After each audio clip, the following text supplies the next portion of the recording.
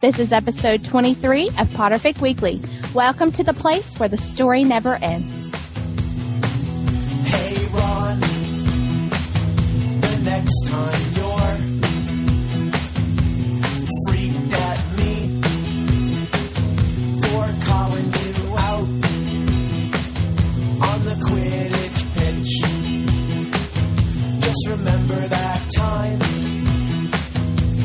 that you stole my chocolate cauldron and declared your love for Romilda Vane.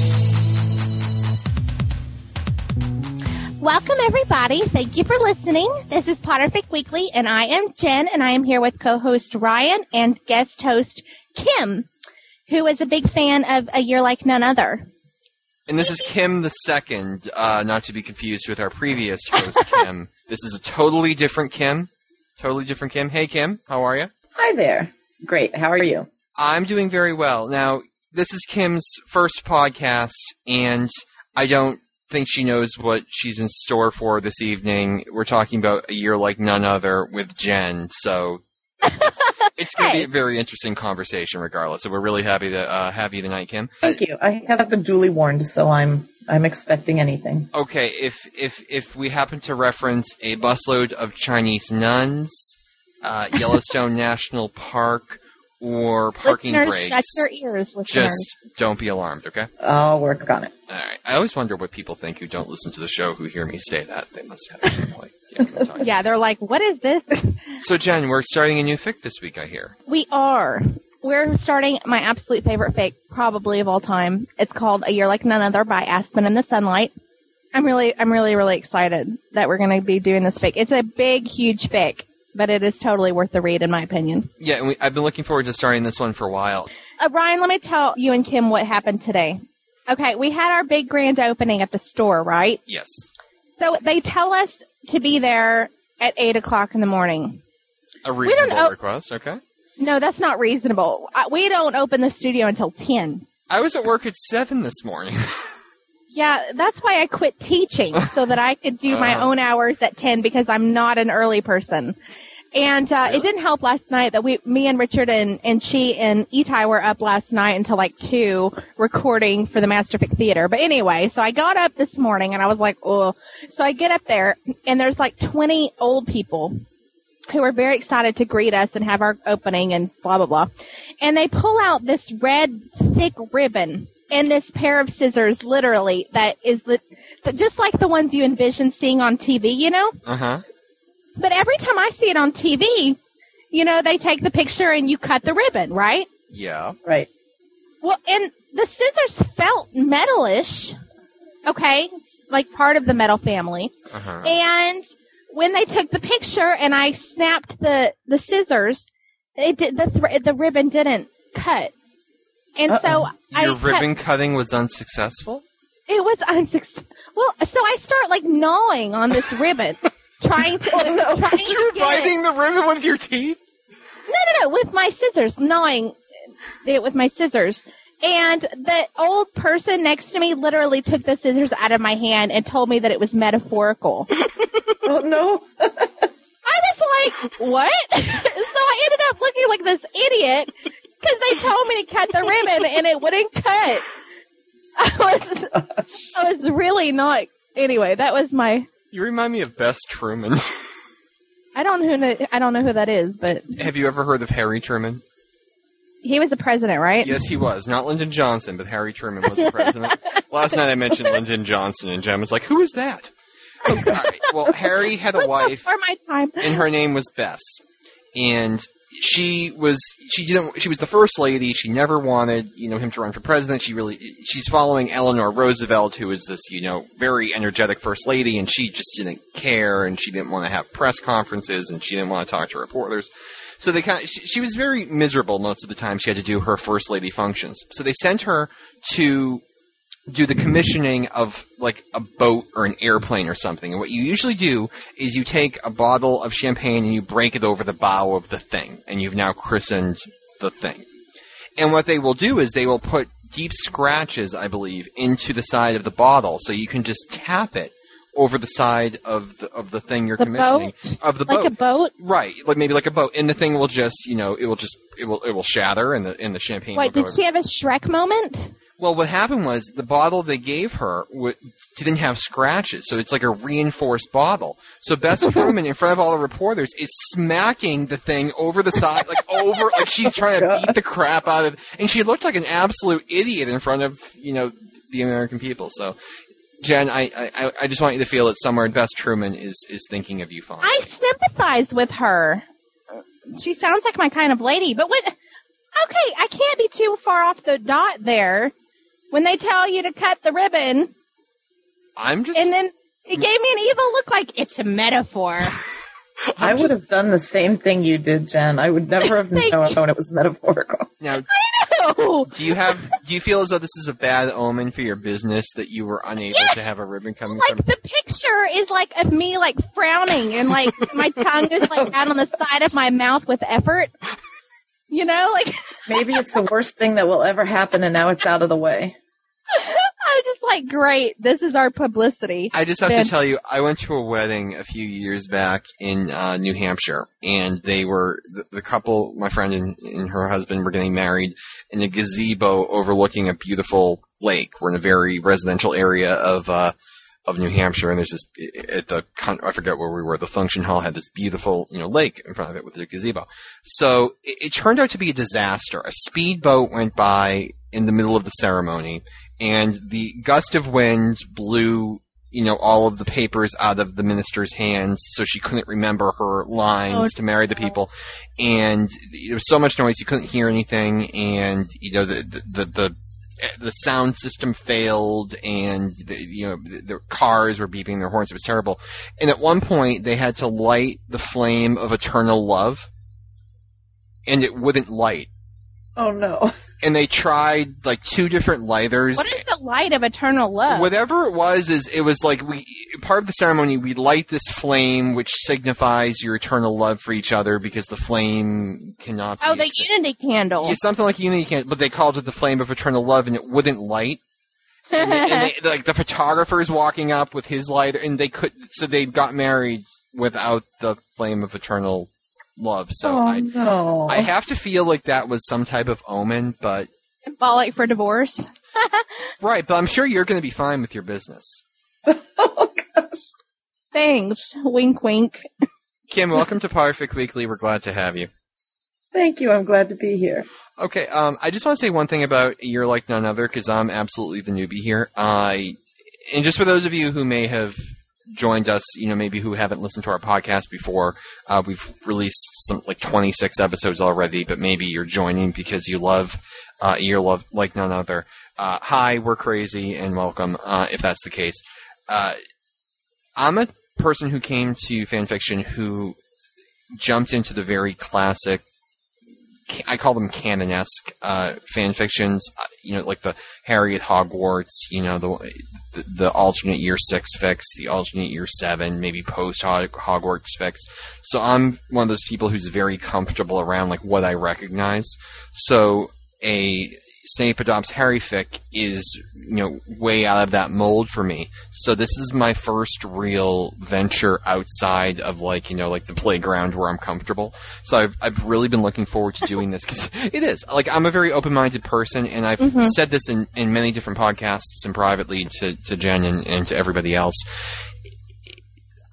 For people who love fics where Harry and Draco are best friends, if you are telling a year 6 fic, say it's a post-Order of the Phoenix fic, and you're writing a novel-length fic, and you start off in chapter 1 with Harry writing Draco a letter, asking him for advice or telling him about, how he's doing with the loss of Sirius. I'm not going to read it because it instantly has turned me off, because that makes absolutely no sense whatsoever. You can't start a story off with something that completely violates the canon that just came before it if the story itself is being put out there as, a story that follows, in this case, Order of the Phoenix or Half-Blood Prince or whatever.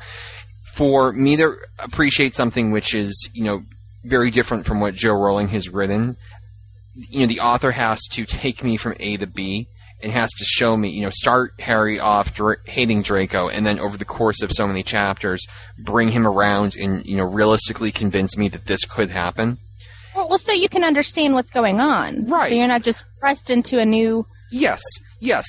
So I guess what I'm saying here is I can instantly say right now, I could read a Snape Adopts Harry fic. I could read a Harry Hermione fic. I could read, a Harry Draco fic. I could read pretty much any fic that you put before me, as long as you take the characters I recognize, the point that I'm familiar with, a stated point, after this year, after this event, and you show me why they go from here to there. I haven't read slash fics, and one of the reasons is, you can't, for me to start reading a fic where all of the characters are now homosexual who were just heterosexual last week, it doesn't make sense to me. But if you do it in such a way, maybe Remus or Sirius, if you do it in a way that makes sense to me, I'll definitely give it a chance, and if it's well written, it might become my favorite fic someday. Well, I think that a slash fic can be just like any other plot-based fic. I think a lot of the slash fics that I read, I know, start at where you say, where canon leaves off, and they go through their emotional change or whatever. And that's a completely different situation for me. Right. So because we've heard a lot of people, as on the Potterfic Weekly forums. For those of you who haven't gone there, go to potterficweekly.com, click on forums, join up. We're a really close-knit group of people who talk about everything, and it's a really great family atmosphere there. We've heard several people say, I really couldn't read, a Harry Snape adoption fic. It's not my thing. Well, I won't say that. I want to read it, and I want to know, I want to know why other people love it. I want to know why the Harry Hermione people love what they love. I haven't experienced it yet, and I have no idea why they love what they love, but I want to understand that. So, and you're open to new things, and exactly. And that's what's good about you. So I'm going to just lay out right now where I am. I've read the chapters for tonight. Because I go to school and I work and I travel and all this stuff. I haven't read beyond that yet. But I am up to the chapters that we've read tonight. We've read chapters 1 through 11 for tonight. We're not going to spoil anything that comes ahead. So if you're listening to this and you haven't read those chapters, go read them now, and you can listen to us every week, and we're not going to spoil what comes ahead. So you can listen to us as you read it. And I'm open to it, and I don't know if I'll like it. Maybe I'll get to, chapter 60 or 70 and say I can't do it, but I'm gonna give it my best shot, and after this, I'm gonna try a Harry Hermione fic and do the same thing. So I'd encourage anyone who's listening to this right now who maybe likes us and not necessarily the fics we're discussing, give new things a chance. This is the first really new thing we've tried since we started this podcast, so give it a chance. And this is how I'm gonna, I know I'm filibustering here, so I promise I'll stop in a second. This is how I'm going to do it. I'm going to treat this like a story where, if Aspen is able to do what I just said, if she's able to reasonably convince me that, Snape goes from A to B and Harry goes to A to B, I'm going to have no problem at all accepting the storyline. If I find, as I'm reading that she had to tweak the characters and fudge the characters and kind of realign the characters a little bit to get them where she wanted them to tell a good story, I'll point out that I didn't think she did that successfully, but I'm not going to let it ruin the story for me, and I'm not going to let it... we just read The Seventh Horcrux by Melinda Leo, and we all said that in the early chapters there were seams, because she was realigning the characters from Half-Blood Prince to get them where she wanted them, so sometimes they didn't seem like they were themselves, or some things seemed a little weird to get to. It's literally, you could see Melinda's hands moving the characters around on the chessboard. So I'm going to point that out too, but I'm going to... I want to like this fic. I really do. Well, so.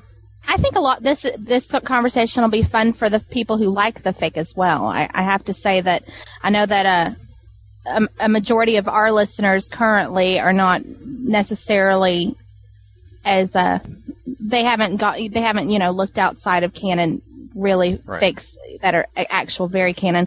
But I think that we also have a lot of listeners who have read the story and who will enjoy our discussions and just to participate in the reread with us again. And I know that Kim and I both have read this story several times, and so I know that Ryan is really coming across as the newbie, but yeah, exactly. I'm not the only. Yeah.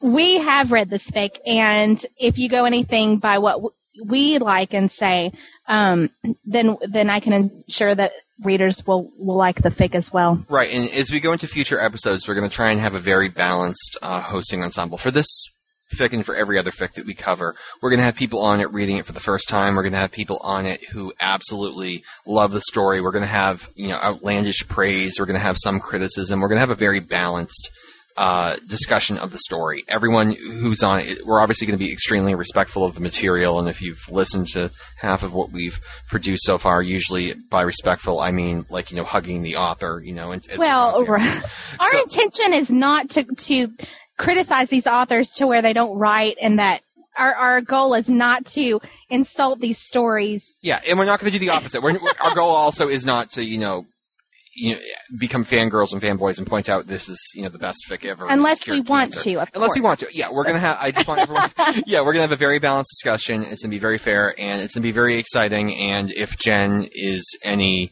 example, every week something will happen on the show that you will be talking about with your friends. Lovely. This is true.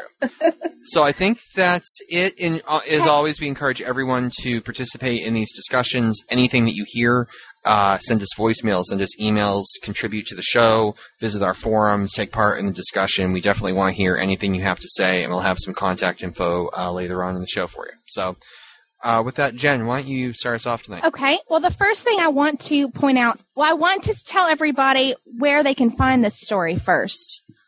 And if they go to the Skyhawk archives, Kim, is that where you read the story from? Yes, I read it at Skyhawk. Yeah, skyhawk.com. That is where this story is, and it houses a lot of other really good stories for people who are interested. I know Skyhawk is not exactly one of the most popular sites, I don't think.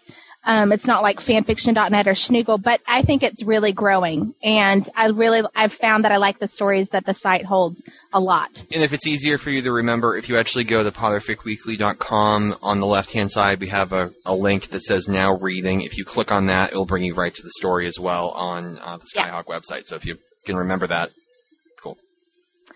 Right. I also want to say that I know this story has won several awards. I know that we've mentioned a few of the awards other people have written in the story, when after the end, and it's the seventh Horcrux. But I know, and I'm just bringing this up because we're doing our own awards ceremony thing, which I hope to get up on the ground, this next week. Off the ground, not on the ground. It's on the ground. But is it on the ground, or are we trying to get it off, or is it below the ground? We're trying to get it off or below the ground. Anyway. We're trying to bury the Potterfic Weekly nomination awards. No, we're going to do it. We're going to do it. I just have got to get to the time. It's been crazy. But anyway. Potterficforum.com, which weekly awards, vote for your favorite whatevers. Everything's on there. You can vote for your favorite deodorant, I'm sure, if you want.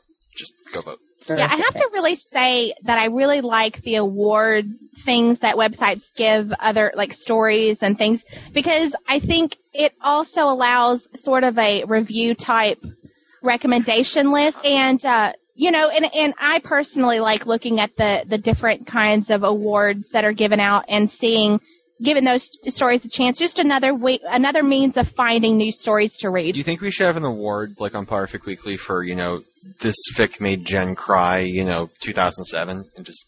Oh, yeah, definitely. That should be a category. We should do But that. anyway, I know in fall of 2006, The Sorting Hat chose this as the best Snape as Harry's father story yet written. In the summer of 2006, voters at the Multifacted... Is that how you say it? At the Multifacted Awards, honored it as best genfic. Faceted? Really? Yes. It's F-A-C-T-E-D. Really? Yes. I had no idea what that word is anyway. I don't know what it means. She can't cut ribbon. She can't... It's like It's a really diamond with many facets, many sides. Oh, lovely. I'm so glad you're here. Well, in the summer of 2006, voters at the Multifaceted Awards honored it as best genfic and best Dracofic. In the spring of 2007, voters at the Quills Awards, I don't know if anybody's familiar with those. I love those awards. Honored it nominated as... it for Quills. You did? Yeah. Oh, really? Well, one of them, anyway, who nominated it for Quills. Oh, I don't... you're like none other one third place as best drama. And way back when I started this story, this is actually how I came across it. I thought it was so funny I'd come across this. I don't know if y'all know the Phoenix Feather Awards. I don't. Are y'all familiar with that? No. Anyway, it when it was still a WIP, it won the best WIP angst story. Great. So I thought that was really so anyway, I thought it was funny because I had remembered how I had stumbled across this story. So I just like to personally say I encourage award people. I think it's a good thing. So you're in favor of awarding people for things they do.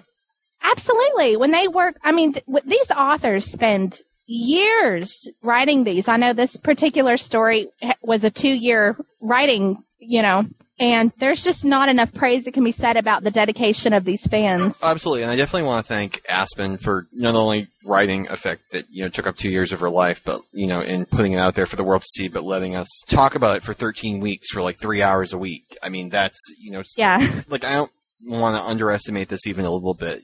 Like if that were me, I would be sitting there cringing, having bitten all my fingernails off, afraid they're not going to like a verb I use. And we're pretty, blunt people. So it's awesome that she's letting us do that. We really appreciate it. And actually, she's a member of the Powerfic Weekly forum, and there's a thread up about this fic there. So if you happen to want to, chat with Aspen or whatever, definitely head over to our forums. And I just want to just stop the podcast for a second. Thank Aspen.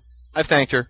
Back on the road. Okay. No, well, she's one of those authors that is really hands-on with the people who read her stories, and she loves conversing about the fandom. Like, she loves talking about canon. I mean, she's not just an author who kind of stays in the shadows. Like, she's a hands-on actor. She's a hands-on actor. Really, perhaps you'll remember Aspen from Chicago Hope, Picket Fences. She was the voice of Penny on Inspector Gadget. We're not sure if many people in the fandom are familiar with that. But anyway, so just give her an email or write her on the forums, and she'll respond, and she's great. Or join her Yahoo group. She has a yes, good point. We love Aspen's Yahoo group. Tell about the Yahoo group. If you go to, let me see, it would be www.groups.yahoo.com/group/a year like none other. That should get you there. And I will have to say, I mean, I'm part of like 13 Yahoo groups, and a year like none other. I mean, it's really active all the time. Something always. And we at Powerfic Weekly know how active it is. Yeah. We have fun there. We don't just talk about Aspen's book, but about the canon books, too. Yeah, there was a huge Deathly Hallows discussion going on, and the movies and everything. It's just really fun. Her group cracked us up. She put a message out on her group a few months ago telling them that, Powerfic Weekly was going to review A Year Like None Other and to go, hang out at our forum. And we're all sitting there one night. We were a small group of 20, 30 people. And all of a sudden, within one night, 80 people or something like that joined the group within a 2-hour period. But we didn't know where they were coming from. We thought we were being invaded. It was funny. We're grabbing our children. The Russians are invading. No. We're grabbing our children and our chickens and running for the hills because we're like, what the hell's that? Run! And it was kind of funny. But I love them now. We know who they are. Well, we can start on the actual fic now. I know that I ended up. I was writing notes, and I was just kind of doing plot points so that we could just kind of go point to point to point without having to take forever trying to figure out where we are each time. Hey, Jen, how many pages of notes do you have? I have 19. I don't know how that happened. I think it's longer than chapters 1 through 11. I think we know how that happened, Jen. I think it's okay. I know. And one thing we're going to try and do for A Year Like None Other, just based on the sheer volume of it, I think it's the size of a phone book if you print it out, is in previous stories that we've discussed, we've gone chapter by chapter, and we've discussed it based on plot. We've gone, the plot of chapter 1 to 2 to 3. We're going to try and have a more free-ranged discussion, and we're going to bounce around, throughout the chapters, throughout the episode, and we're going to try and make this a more character-based discussion than a plot-based discussion, just so we can tackle such a large story in 12, 13 episodes. So we may be bouncing around, but we're not going to go beyond chapter 11, but we might go from 10 to 6 to 4, so wear your seatbelts. I actually found that, the 2 years I was in the fandom, I was going on all the forums of all the major sites looking for, the best fic recommendations, and I had a list of, 50, and A Year Like None Other was actually on the list, but I actually didn't read it because it was a Snape Harry fic, and that wasn't my thing at the time. I wasn't, the well-rounded person I am today. So I actually had it on my laptop ready to read when I met Jen, and I promised her I actually was a awful human being. I promised her I would read it a few months ago, as an exchange. She watched a fan film I love, and I was going to read A Year Like None Other, and I read it for like 20 minutes, and like my house caught on fire or something, so I had to stop. But 11 chapters in, and I am incredibly, extraordinarily impressed with the writing style, and I can't wait to see what happens next. So I'm going to stop there and turn it over to Jen, who I think turn it to Kim. I take that back. We're not going to let Jen speak. Kim? Okay. I started with fan fiction about a year ago, and the first fan fiction I ever read, I think, was A Year Like None Other. And for me, just like what Ryan was saying, I couldn't handle anything that was not canon, but I had gone through withdrawal, waiting for this last book for so long, I couldn't handle it anymore. And I had heard about fan fiction, and I don't remember where I found this book. And it is a book. It's a huge story. Yeah, it's big. And when I saw that Snape adopted Harry, I thought, right. And I started reading it because it was so well written. And when I got through to where Snape and Harry began becoming friendlier to each other, liking each other, appreciating each other, I realized that through all the books, there was one thing missing in all of those canon books, and that was that Snape never understood who Harry really was. He went on an assumption that he was a spoiled brat who had anything he ever wanted, who was given free rein to do whatever he wanted, and had a fan club that he just adored and believed himself to be a prince among men, and that totally wasn't who Harry was. Mm-hmm. So when I read this book and saw him come to know Harry for who he really was, and I think that Aspen did it beautifully in this book.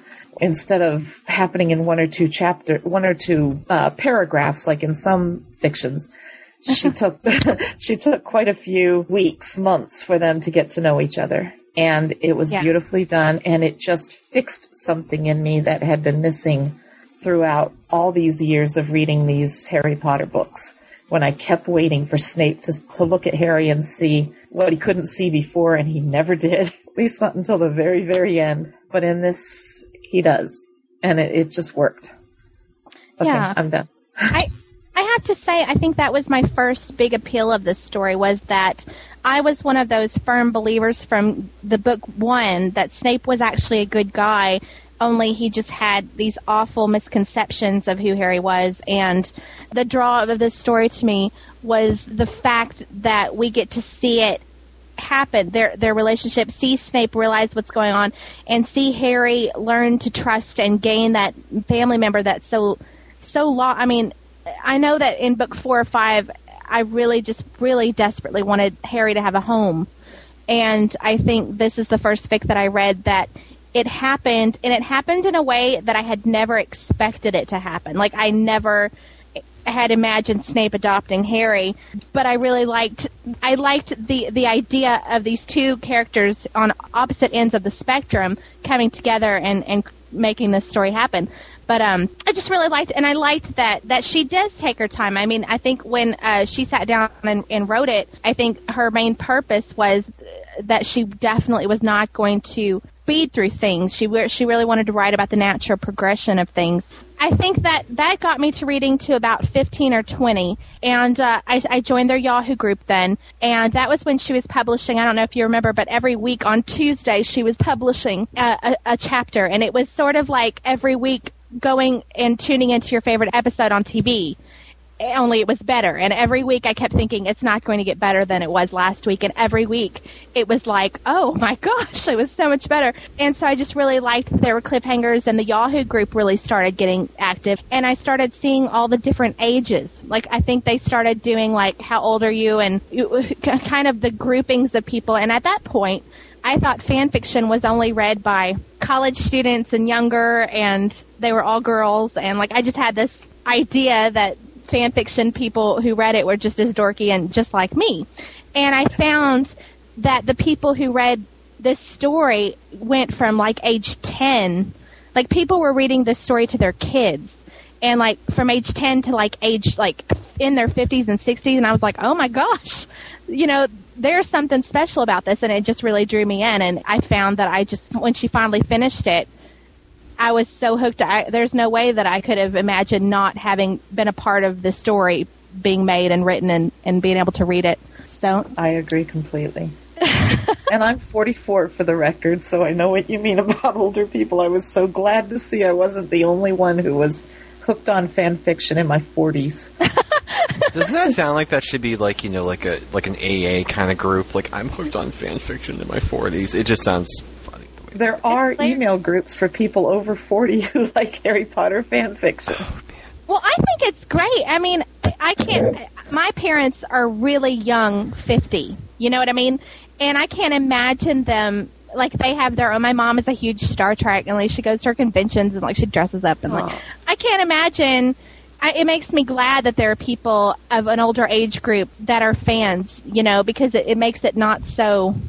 It's more well-rounded. It's for everybody. Like, this is a playground that everybody gets to play in. Yeah.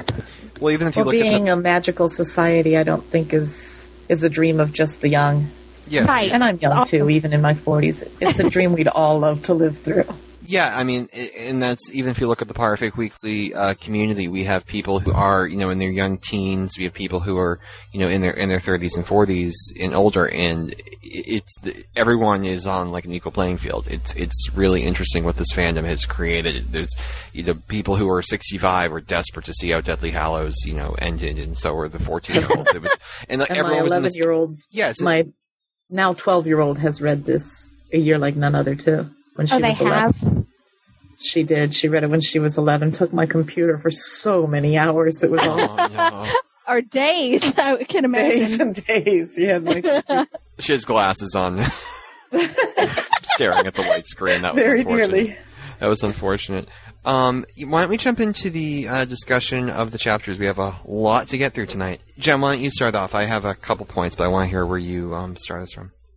Okay, well, I think the best place to start is at the beginning, where that was deep. I love the title. I know. I love the title of this fic because the title is A Letter from Surrey, and it makes me laugh because this whole complex story starts with this single letter. I don't know if it really does, and it's one of those fics that you absolutely can't scroll through, or you will miss an important plot point for a few chapters to come. It's one of those. Every few paragraphs, you'll miss one of those. Exactly. And I mean, she's such a detail-oriented writer, and she does it really well. And I think the writing style was the first thing that really pulled me in. She writes in a natural way, like she really captures dialogue better than any other author I've ever read. You just feel engrossed from the beginning. You know what really pulled me into this? And I'm not sure if this was... Like, I'll put this out there as a neutral fact, because I haven't decided yet what I think about it. I think I really like it. I'm not sure if it fits, but I really like it. As you go through the chapters, and Jen, we've talked about this before, every author, when they start a fic, they need to define who they're writing to. And they may be writing to, young people, old people, or like we just said, to every and all age groups. But they have a specific story they want to tell. They want to tell, the story about Ginny and how she deals with what Tom Riddle did to her. They want to tell the story of Harry becoming a man or Harry becoming a parent. There's a specific type of story they're trying to tell. And the example I always give with that is if you look back at, Chamber of Secrets in the canon, after Ginny went through that year of hell, she's completely fine when she gets to the Great Hall at the end. Whereas if you had, if that was something written towards older people, you would have had Ginny in therapy for 3 years. It depends on what type of story you're writing. So it seems like as we start A Year Like None Other, we've just come off of the death of Sirius. We've just moved into year 6, a few months later. And one thing that it seemed to me was that Harry, he seemed somewhat younger a little bit. He seemed slightly different, not exactly the character that we just left behind. So there was a little bit of a seam there, but that's okay, because if that's the story Aspen wants to write, she's positioning the character to be the one she wants to write about. And that's okay. But the thing about Harry is that he is, for someone who is really not maybe a 16-year-old, he seems a little bit younger than that to me, but he is so intuitive and he is so perceptive. The things he picked up about Snape's behavior from his perspective, I loved how she wrote that in there. It was extremely well written, and it was it was interesting. I'm not saying it was bad or good. It was interesting that you have a younger Harry who is just so sharp, and it's interesting for Harry himself, because Harry, in Ron, usually we joke and fix, have the, the intuitiveness and the perceptiveness of a lamp. They miss the fact that these girls are in love with them and that they need their friends, and they miss the big things. But like the scenes when we're at Privet Drive and Harry, and we're in the hospital, and Harry realizes that Snape understands common nicety and common courtesy, and it's not something alien to him. So based on that, when Snape completely, blows it off in his classroom and acts like it's foreign to him, he's not, sheltered, or he's not, emotionally or socially stunted. He's just being an ass. And that's such a sharp, I read that, I'm like, well, okay. So I could tell this is a story where she was really getting into, what these, and that was pretty sharp for a guy who usually in most fics, can't tell the underwear is on the outside of his pants. So I just thought that was a very original way to write Harry. And, maybe, I'm not sure, I have to get a little bit more into it, but I just wanted to point that out. That I was rereading this today before the podcast, and that really jumped out at me, that you really, as a reader, have to pay attention, because it's very sharply, written.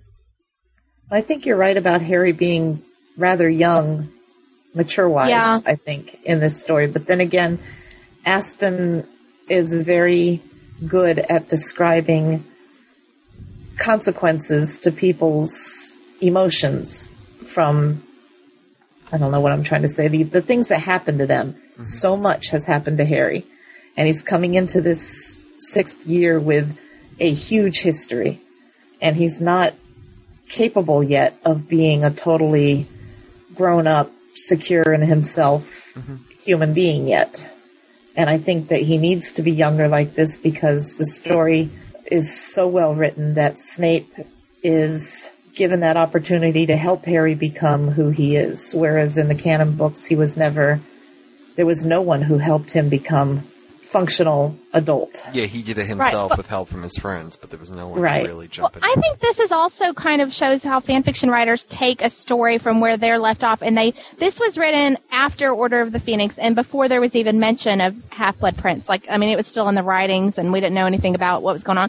And I remember reading Half-Blood Prince and going, wow, Harry grew up all of a sudden. And I remember it being awkward for me to read because I hadn't expected Harry to become a man in that one. Well, sure. How many fan fictions did you just read where Harry's depressed and, is on suicide watch for a year because, the death of Sirius, and then you read in Half-Blood Prince, he's in the tool shed with Dumbledore. Oh, I've learned to get past that. I think Sirius would be happy. And then, in those 2 sentences, that was an entire 47, chapter fic that you just read the week before. It was exactly. To me, I think I always felt that I liked Aspen's take on it, where instead of him becoming more man-like and more independent and grown up, he just became more I'm trying to think of the word. He broke down a little bit. He's broken. Everyone in this character is kind of a broken character, and they have to be fixed.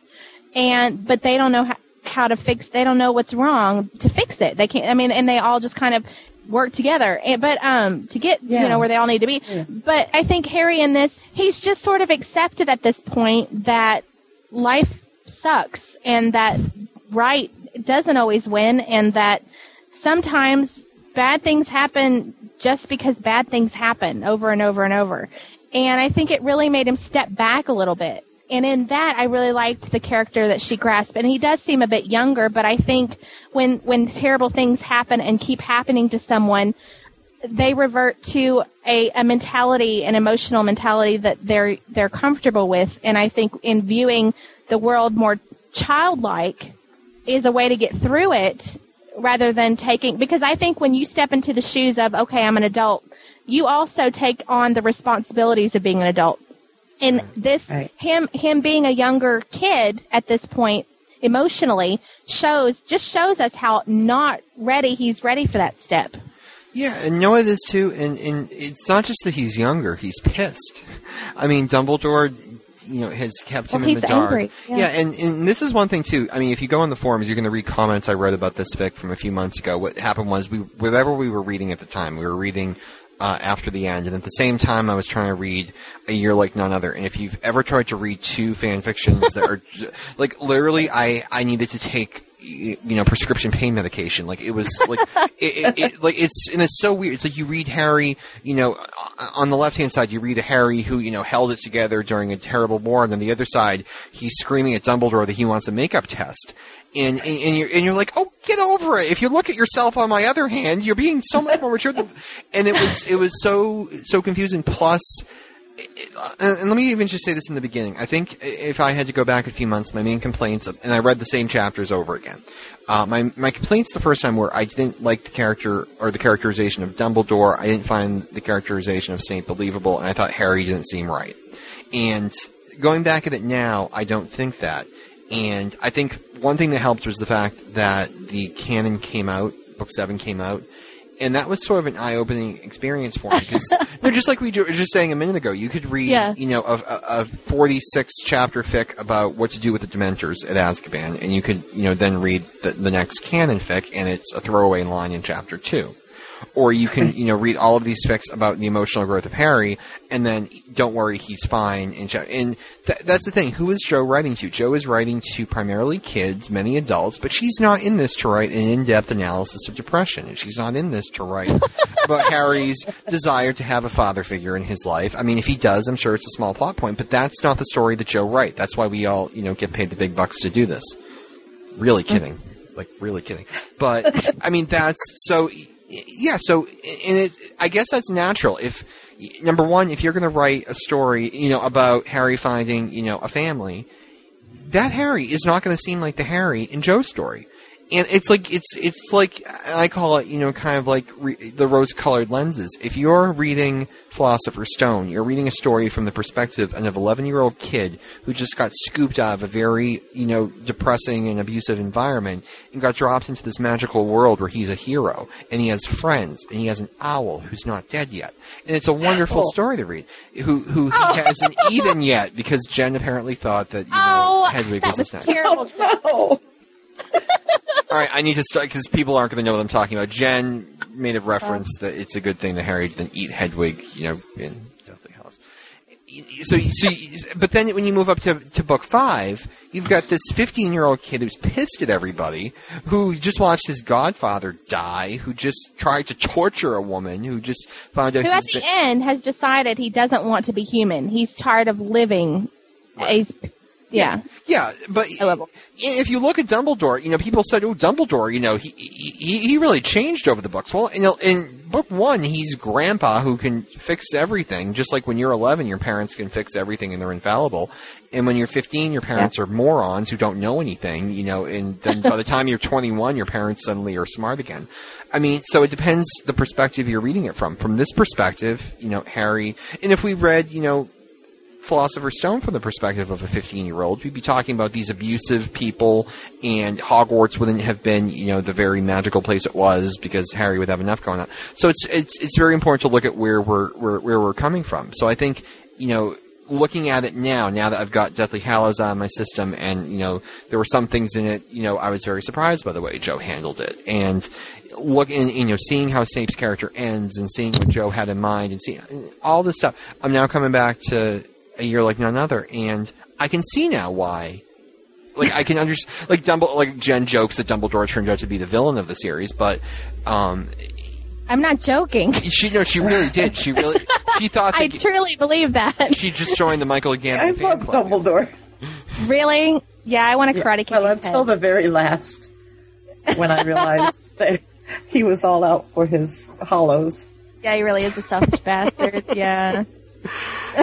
No. The Michael Gambon fan club has new membership opportunities. Yeah, his acting makes sense now. No, Yeah, but I guess here's the thing. It makes sense now that we've seen the whole story to now, you're not like bound to, what Half-Blood Prince said, and you're not anchored to something. well, yeah, but when this story was being written, Yeah. Half-Blood Prince wasn't out, and so this was this could have happened fic, sort of. Yeah, you know what I mean? I do, and I can really see now that what if it had gone another way, and what if Harry hadn't, given Dumbledore the symbolic hug in the tool shed, and thought he was quirky and learned from him all year, and given gone on this quest for him. What if after what if after Order of the Phoenix he trashed the guy's office and said, okay, go to hell, and left and said, I'm done with this man. Yeah. So now that when you look at it from that perspective, and what if It's Snape? very plausible. Yeah, and here's the thing: Harry is a very forgiving person. He really is. It's his greatest fault. And his greatest, strength too, I guess, if you think about that, and his that's ability true. to love. What if Draco Malfoy, saved him from getting hit by a Subaru in the street? Would Draco Malfoy now be redeemable? Harry might give him a chance.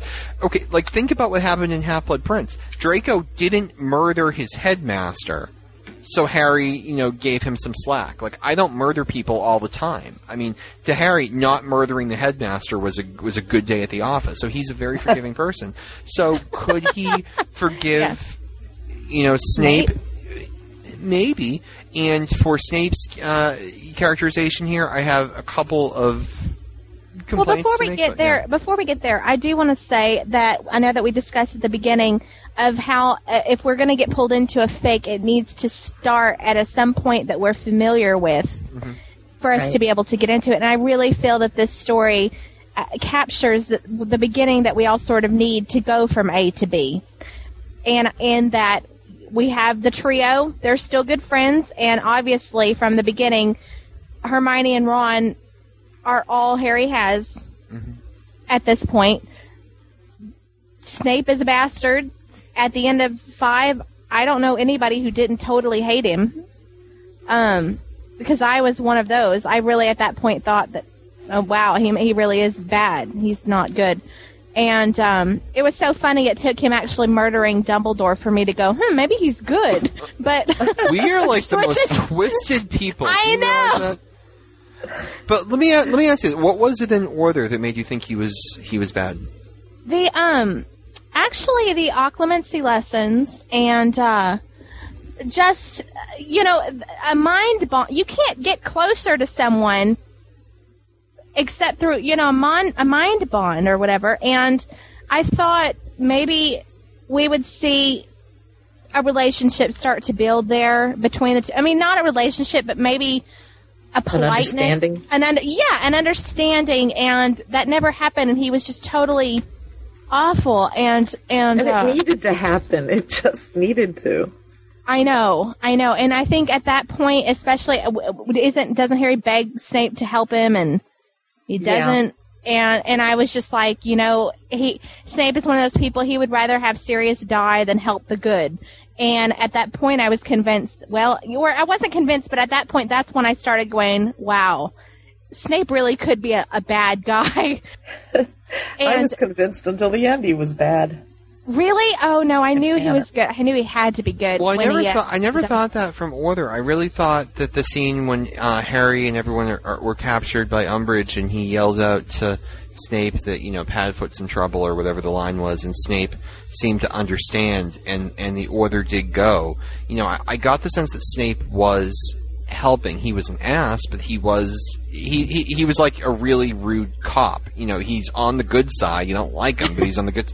Right. So I never really thought that. But one thing that, and this is and we talked about before, about you have to realign the characters and the chess pieces, and sometimes there's little gaps.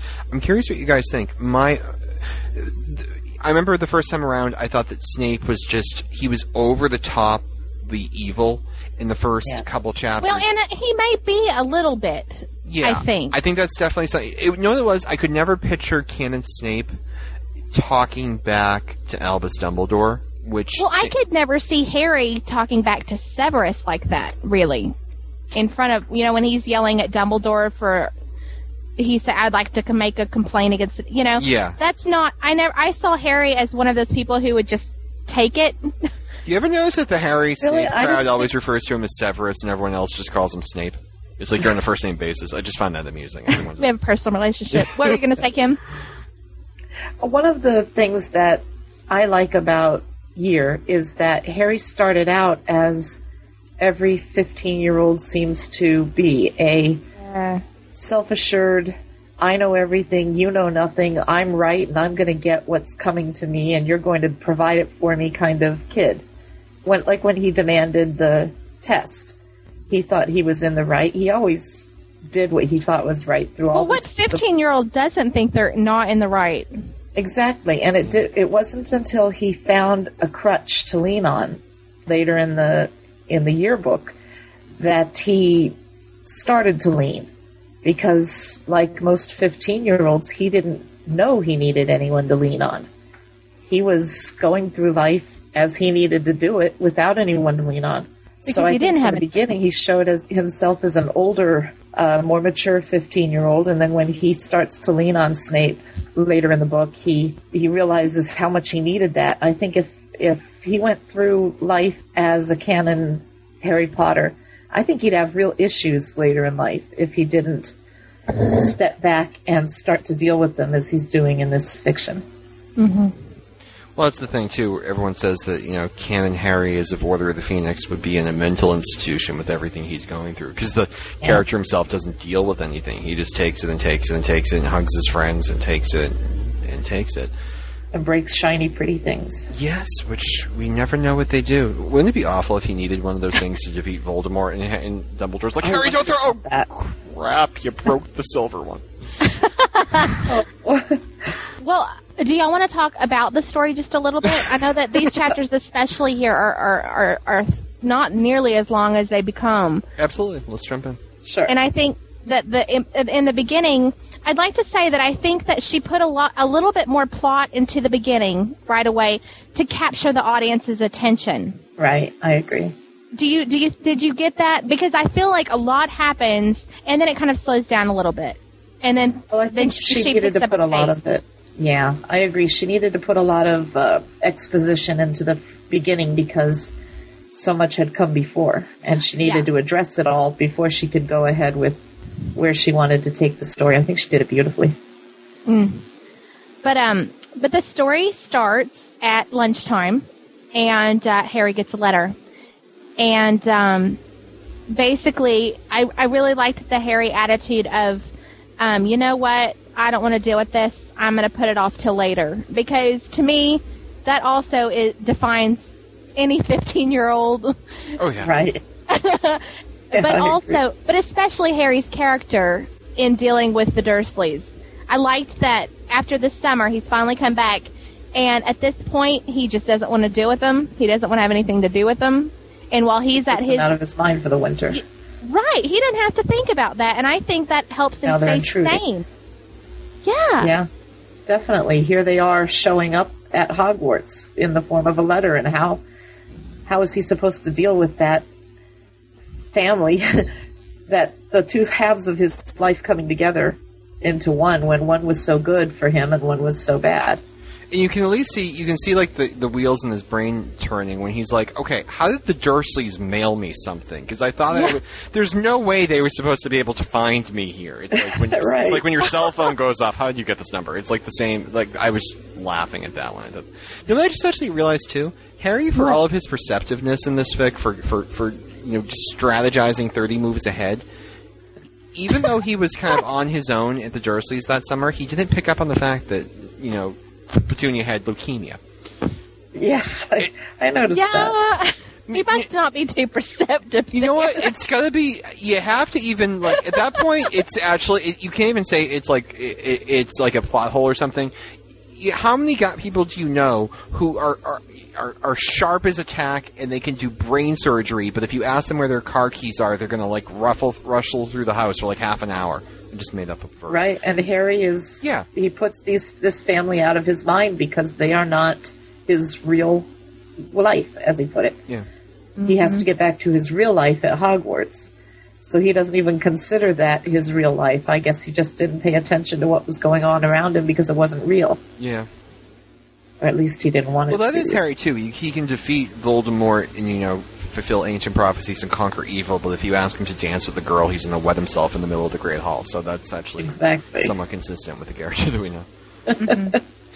Well, I really like Aspen's use of making small references to canon in the fic. Like, I know for one example, I know that she has Snape reference Harry's remedial potions. And, like, just her little like, she'll just stick it in there and you'll go, When actually was that in canon, the remedial potions? Where did that come into it? That was when Harry was doing his occlumency lessons, and they couldn't call it occlumency lessons. And so I believe they referred to it as Harry's remedial potions because I think Draco makes fun of him about it. Yeah. Isn't that right? Okay. Yes, that's right. Yeah. Okay, it's coming back to me now. Okay. And so she'll just stick it in there, and if you read over that one little sentence, you'll miss the whole little thing she'll put in there.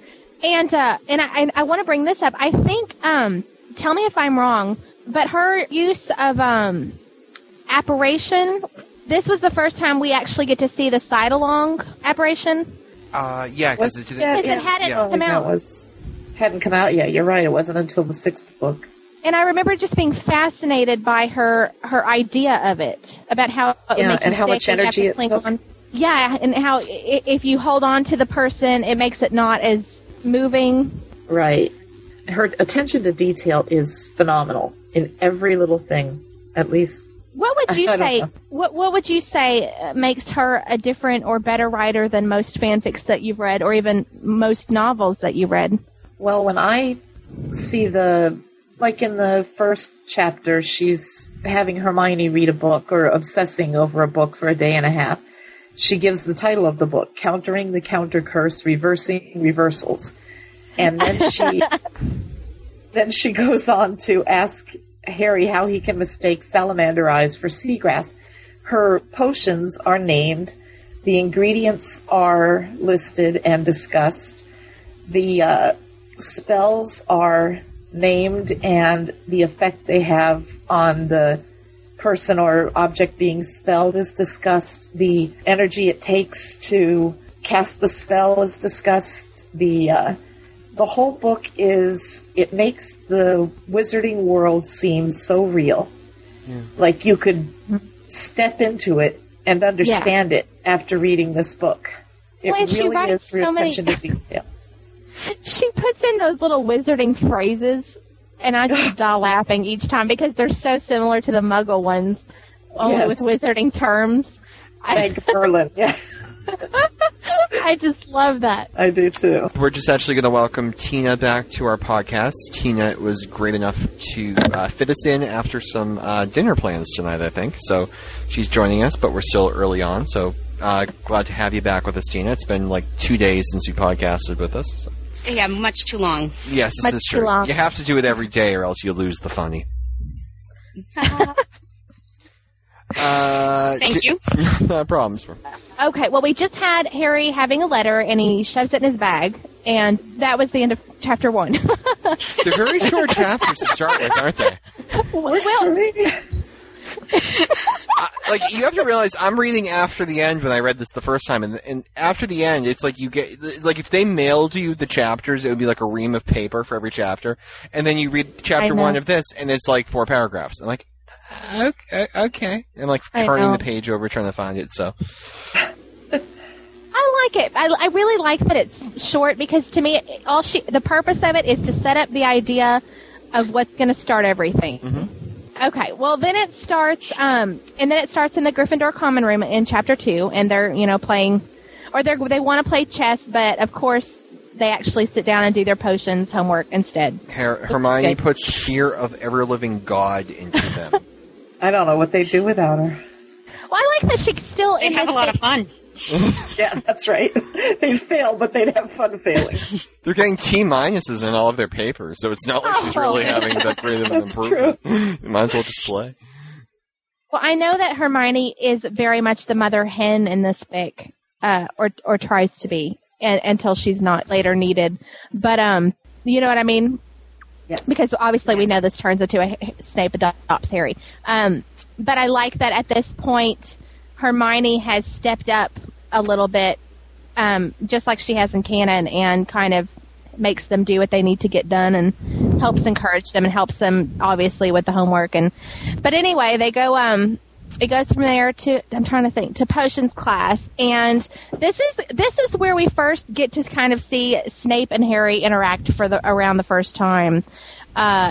I know that they interacted just in passing in the first chapter, but in this one, Snape really goes off on Harry, and I think when I read it the first time, it didn't bother me as much as it did when I read later on, and I'm thinking about actually how awful this is that he's like stabbed himself in the finger with this quill. I never thought quills were that dangerous everywhere. Too. Like, this is like a dangerous... It can fix it and doesn't. Yeah, it's not like Bic pens. These kids have, like, knives they're writing with. This is, like, a very treacherous place.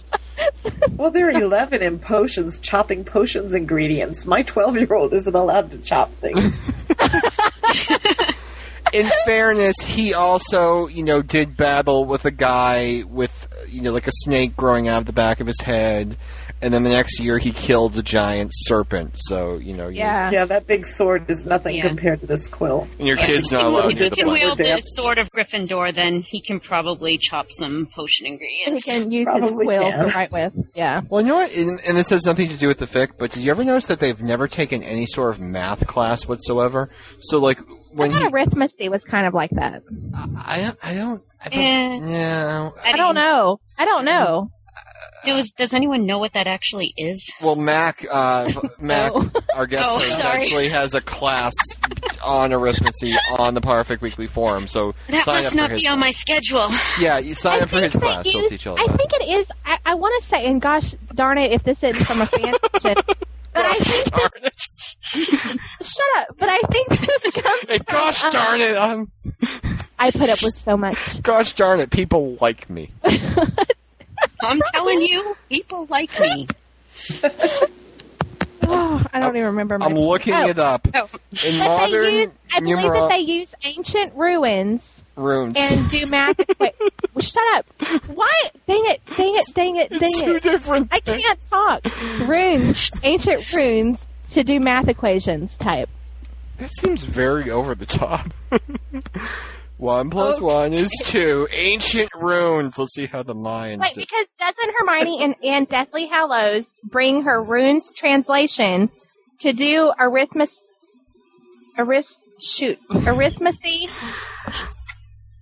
Doesn't she? Yes, she does. Yes, she does. Quit But I think laughing. she's figuring it out. She's doing Hermione things. I don't pay much attention. I can't understand them. I know. Oh, well. Well, okay. no, and I feel awful thinking this, but when Harry got the test results from the hospital and it said you're a 93% you're in the 93rd percentile, you need to be in the 85th. All I can picture is he's staring at these numbers saying 0.93. I don't understand because he's never taken like a basic math course, so he has no. I don't know. I never thought about that. I assumed that he learned decimals. I mean, I think kids learn that in like second grade now or whatever. That's I don't true. know.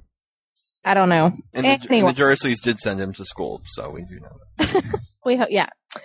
But Snape really is a terrible meanie to him in this chapter, and we actually see a little bit of Draco for the first time. Dun dun dun. Yeah. I have a question for you guys. Snot. Before we get to the evil side, I have a question for Kim and for Jen, because you guys are the pros here. This is one thing that you're kind of like, like the Maytag repair people of a year I like have none other. always wanted to be good at something. True. I'm It's good just at two reading people and who you're like- none other. You were the It's just high like- mugwumps, or whatever I'm supposed to call you, whatever Dumbledore Cool. was in the Wise. Well, Tina's read it too, mostly. Tina's on her first read through. You I'm guys on my are the- first read. Yeah. Okay, all right. Here's my question for you, and because I'm a newbie here, and because people listening to me haven't finished the fic yet, or might be at the same point I'm at, if I'm completely blowing a future plot point, please. I'll let you know. Or find a way to let me down easily and be, I don't know, great We're question. so wrong. Oh my This is god. what We'll you do. find the answer to that later. This is what you do. You say, good question. You're very perceptive. While you're really thinking, you flippin' idiot, read chapter 12. It's all explained. All right? Here's my question. Now, we're asked to accept in this story is, to get, canon Snape into a year like none other Snape. We're asked to believe that Snape always thought Harry was this, completely self-absorbed, egotistical coward. and he never understood who Harry was until he saw, the Dursleys and saw Privet Drive and saw the cupboard and heard about the Crucial. And he this wealth of new information comes to Snape, and as a result of that, Snape, finds it in himself to do what he never did before and to treat Harry like a human being. Now, my question is, if Snape, performs legislamancy on his students to the extent that I feel he does, and if he's gone into Harry's mind before, do you feel that is this is there some reason that Snape never realized this from the very beginning, or is it something where he had access to the information but he thought that Harry's memories were somehow misleading, or it seemed like he should have known before that Harry underwent the Crucio and underwent this abuse as a child? That was the one thing that I think what I got from legilimency is that you don't necessarily understand what's going on, but you can see thoughts and images. You can see them kind of just in flashes, but you don't understand them because you're not reliving the situation. After. Right. Yeah. So I don't think there was any scenes of Harry's life that was like Vernon beating him into a pulp or things like that. And so I think obviously if there had been a scene like that, some light bulb would have gone off in his head, but as there wasn't. So Harry has to be thinking of the thing. Or I hadn't thought of that before, Ryan, you just mentioned it, but it could also be like with legilimency that it's not that you have to know what information you're seeking. Okay.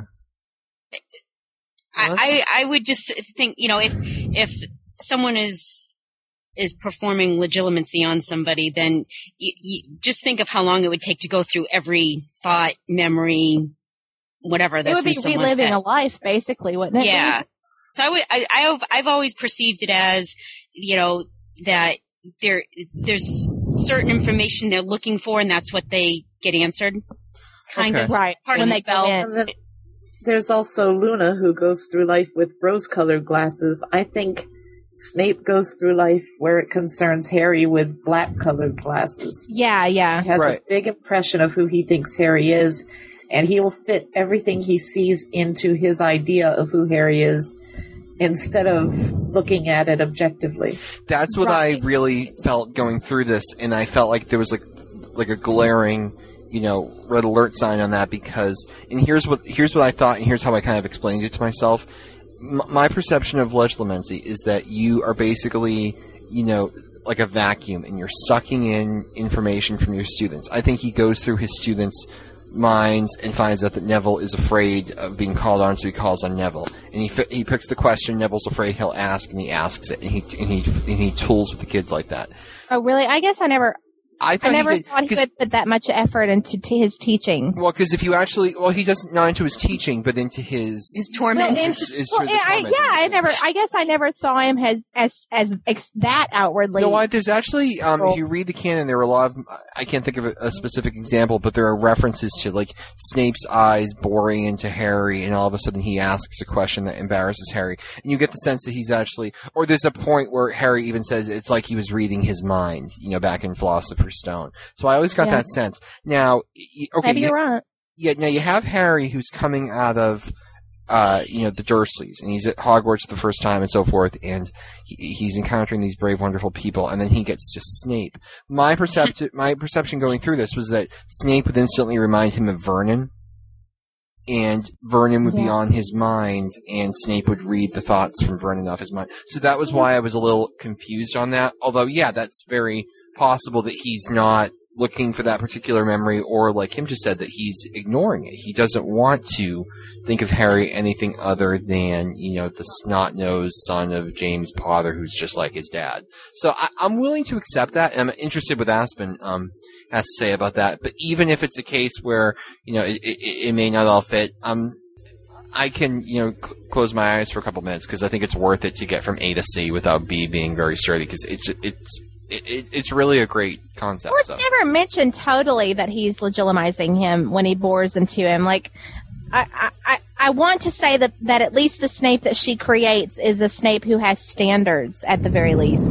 And although he's cruel and mean and he doesn't think much of Harry, the Snape in this story is not somebody who I would think would basically rape someone's mind like that. I don't. Oh, I didn't see it. I didn't see it as raping the person's mind. I saw it as, picking up on the stray thoughts to torment the person. Because he does. He torments Neville. He torments Harry during your. Well, I never saw him really doing that in canon, and so I guess I just didn't. I mean, purposely doing it with his I never really. I guess I just didn't see that. I don't know. So I didn't think about it, but it's a good point. I mean, it's definitely a point.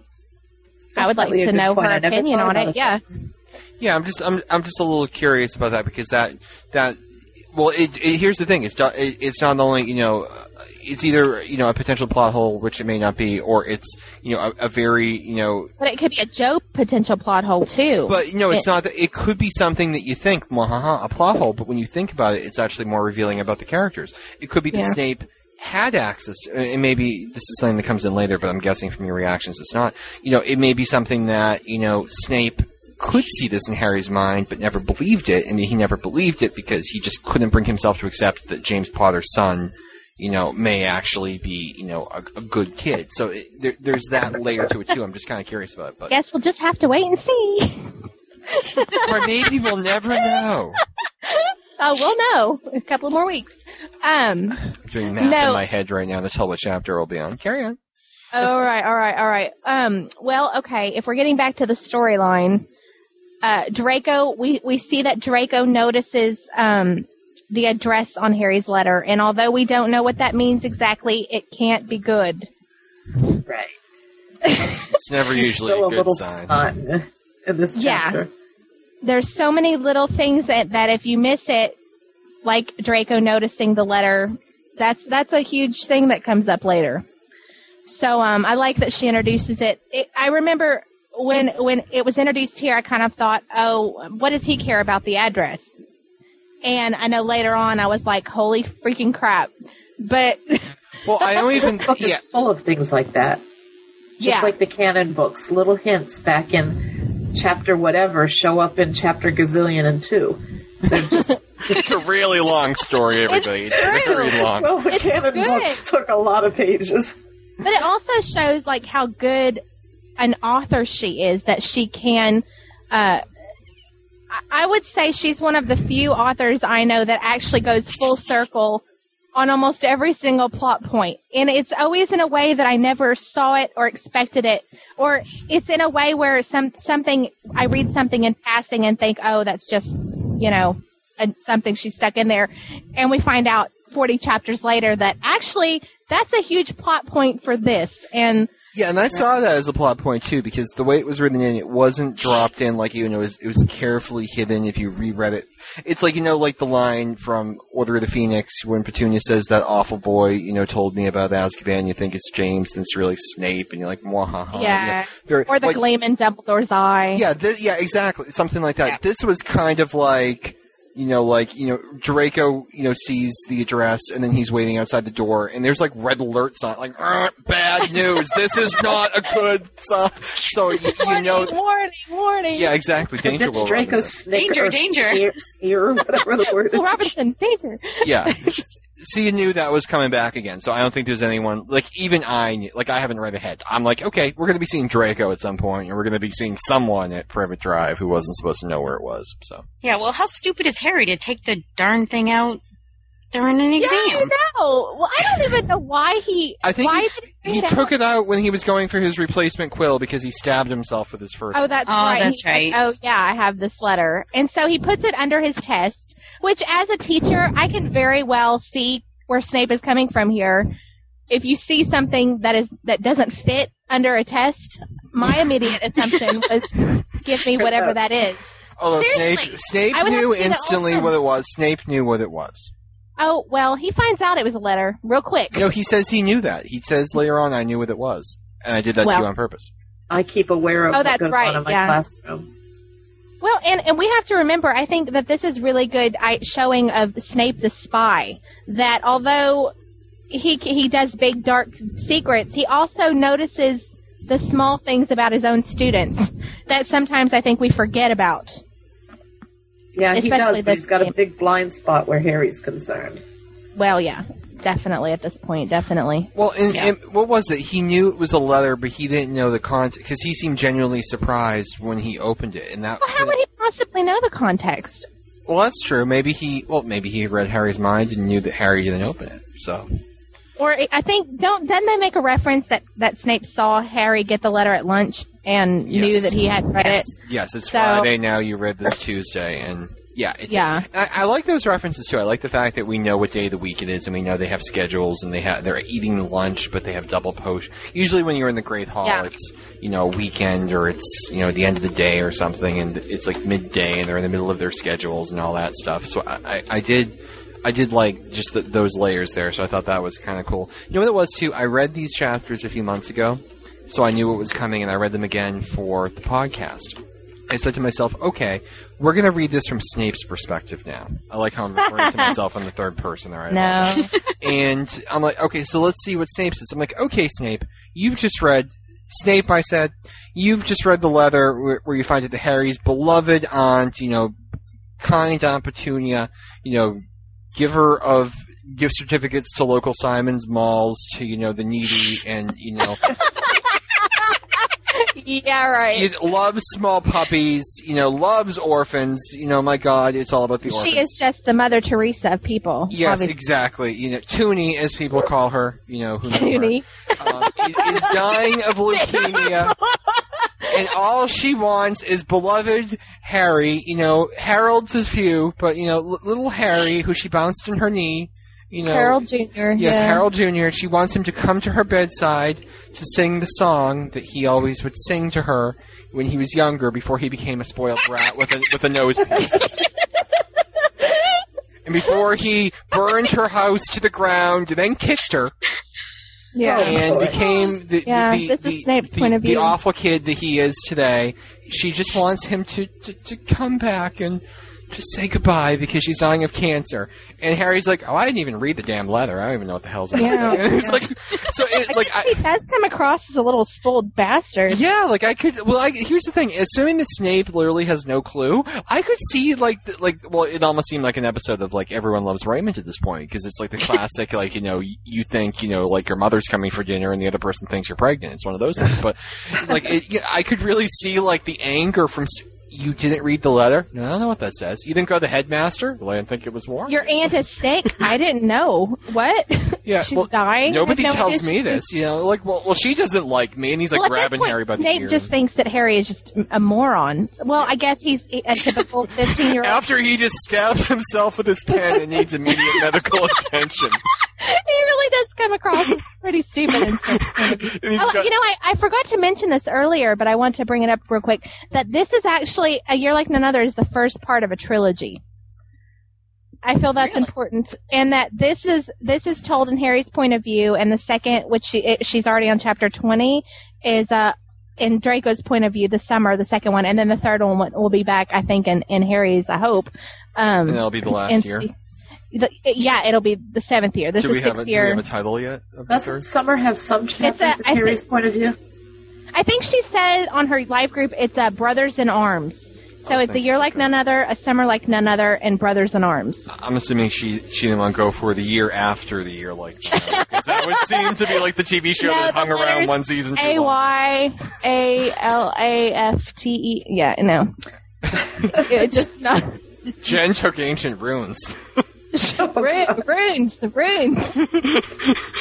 I can't tell if it's her Great accent or ruin. if she's saying just something completely... Well, you're like the... for anyone who's ever watched Star Trek Deep Space Nine, there's this... Yes, take a shot, everybody. There's this character who... There's these aliens who talk about, your life, energy, and your soul, and they call it your Pa. It's your P-A-G-H. It's your Pa. It's your pa. And in one of the episodes... Pie?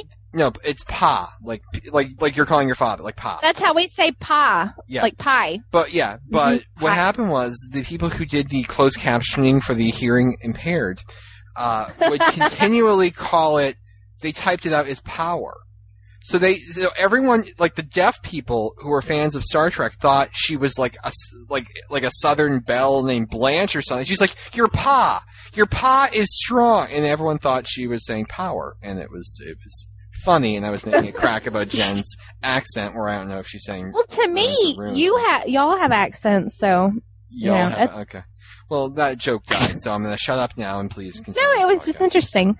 But it's all a joke. That was interesting. It was. Well, anyway, it was an interesting story. I found that informative. So Snape takes the letter, and along with 20 points from Gryffindor, and begins to read. And he says, I think one word. And yes, stops. and then he just stops. And that goes to the 3rd chapter. Yeah. And Harry is too amazed that he stopped reading to be angry at this point that he read even one word. I just really like Harry's thought process. Like, he's so, like, what's going on? Like, the world paused for a minute. What's going on here? And he was furious. I think, too, it's a little bit of shock that Snape didn't continue to read it aloud. Yeah, well, yeah, definitely. I was shocked. I was like, uh-oh, the letter must be serious. Yes. And then Snape asks Harry... I'm sorry, he likes you to call him Sev. I told you we have a bond. No. Oh, not back to the blow-up doll again. Us, please? Jen, for those of you who are new, has an Alan Rickman blow-up doll that she sleeps on her... It sleeps on her left side, and her husband James sleeps on her right side, and during the night she does spoon to the left. I just have to... Oh, yeah. Goodness. If only that were true. Sigh. No, Easiest person to shop for in the world. He'd have to have one of those strings in the back that I could pull, and, like, it could be his voice talking to me. Jen would never leave the house ever. I'm not going to ask what he should say. Oh, I don't know. Idiot children or something. I'd be happy with that. Okay, well, Harry has to stay after class, and we find out, Snape is, like, angry and pissed that Harry hasn't read this letter. And I know that I was shocked, like, oh, Snape cares about this? I would think that Snape would, like, be like, yay, you're dying, or, but he's not. But I can also understand Snape's point of view here. Like, he's risking his life. Who else is risking their life so that Harry can survive? And, like, suddenly Harry and his stupidity is going to get his own protection gone, Right. Let me ask you. With swords. What if it was Neville? What if it was another student who had a letter that Snape took from, their backpack and read it, and Neville found out that, his uncle was dying of cancer? Would Snape have been, as... Like, you can make an argument he showed compassion to Harry. He didn't read it to the class. Like, here's the question. Did he not read it to the class because no one could know, because it would put Harry's life in danger and the war effort in danger? Or do you think he stopped reading it because, okay, I may, be a jackass to these kids, but, you don't mock the fact that, mom's dying. Or maybe he would. I think both. I think it was the first. I think he knew that Draco was in there, and that... Draco at this point is bad. No, but what if it had nothing to do with the war effort? What if it was just, a student in his class? What if it was one of the Hufflepuff Ravenclaw classrooms and one of the Hufflepuffs? I think Snape is not, he's a bastard, but it's always for he wants to hurt people. You know what I mean? Yeah. Like, if it's an outside force, like, family member dying, or I don't think he'd find any enjoyment out of that. Well, he did in the death of Sirius, but Sirius tormented him, though. Yeah, that's the thing. Sirius isn't an innocent, bystander either. I don't know if we have a case of Snape holds grudges. Yeah. Yeah, but I don't think the Longbottoms having a big issue. Like, if Gran had died, I don't think Snape would be like, your grandmother died, haha, 20 points. I don't think... From Gryffindor for not having, the good sense to die. A sickly grandmother, yeah. Yeah, so I don't see him being that cruel. Well, no, it is. I can't think of... There's no real... Mwahaha moment, because I can't point to Sirius, because Sirius, he had, Sirius was terrible to him. No, but the guy died. I mean, Well, yeah, but he does hold a I mean, I want to... because he's not hurting Sirius any by tormenting Harry about it. He's hurting Harry. yeah. Sirius is dead. He doesn't care what Snape says about him. Well, he hates So that for whole- Snape to bring it up, I can perfectly see him doing that to another student. I really want to point out that the Snape in this story is not without faults. He has a great many faults, and this is part of his growing process too. Snape here Definitely. makes assumptions of people. He has terrible misconceptions. He's a harsh, awful man at this point. But I think that he's, up for a change in a couple of chapters. Well, yeah, and we do get the comment that, I mean, this is where I'm coming from as someone who's on chapter 11 now. Okay, so Snape, for a lot of the story is putting on an act for the Slytherins because he needs to, really come down hard on these guys, on the Gryffindors and on Harry and on, the children of the Order members because it's all part of his cover. Okay. I don't think that Snape is a nice guy who is playing the bad guy role. I think Snape honestly is, is a twisted person who really, really throws himself into the role even more so around the Gryffindors. I think he's a jackass to everybody except his Slytherins, but with the Gryffindors, he's, he goes in that much extra. I think that if it was, if it was a love letter, or no, that's not even a good example. If it was Neville, I think he would have read the letter aloud. If it was Harry, I think he would have humiliated him, unless it was something that, affected the war effort. Because we see later, he almost obliviates Hermione because she has the same information that was in, essentially more or less in that letter. So, I'm going to go on record, and I'm curious with everyone, and I'm curious with Aspen and our listeners think, I'm going to go on record as saying that the only reason he stopped was because Harry and Privet Drive and the Blood Bond. It had nothing to do with him feeling compassion because, Well, no. I think, honestly, Snape is a bastard, and I think when he realizes how huge his misconception of Harry was, I think he really does a turnaround and realizes, well, you know what, I may have horrible misconceptions about other things too, and I think he really starts to evaluate himself, and I think he changes. Yeah, but that's not here. No, that's not here. Maybe he will, maybe he won't, but right here, in that moment, I think... If it was another student, yeah, I think he would have read it aloud and embarrassed them. And because I think I read it, for some reason, during my read-through as Snape was showing compassion for Harry, and as I'm thinking that he wasn't. He was showing strategy, and he was showing...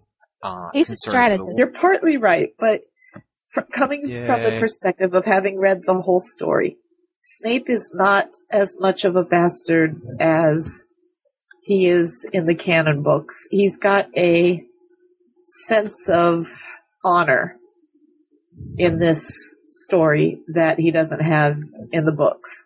He's an honorable man, except, I guess, where the Gryffindors are concerned, and when he saw the letter, he must have felt some compassion that a student, he sees Harry, I think at that point, as a student, a kid, with a dying aunt, rather than as Harry, at least in that moment.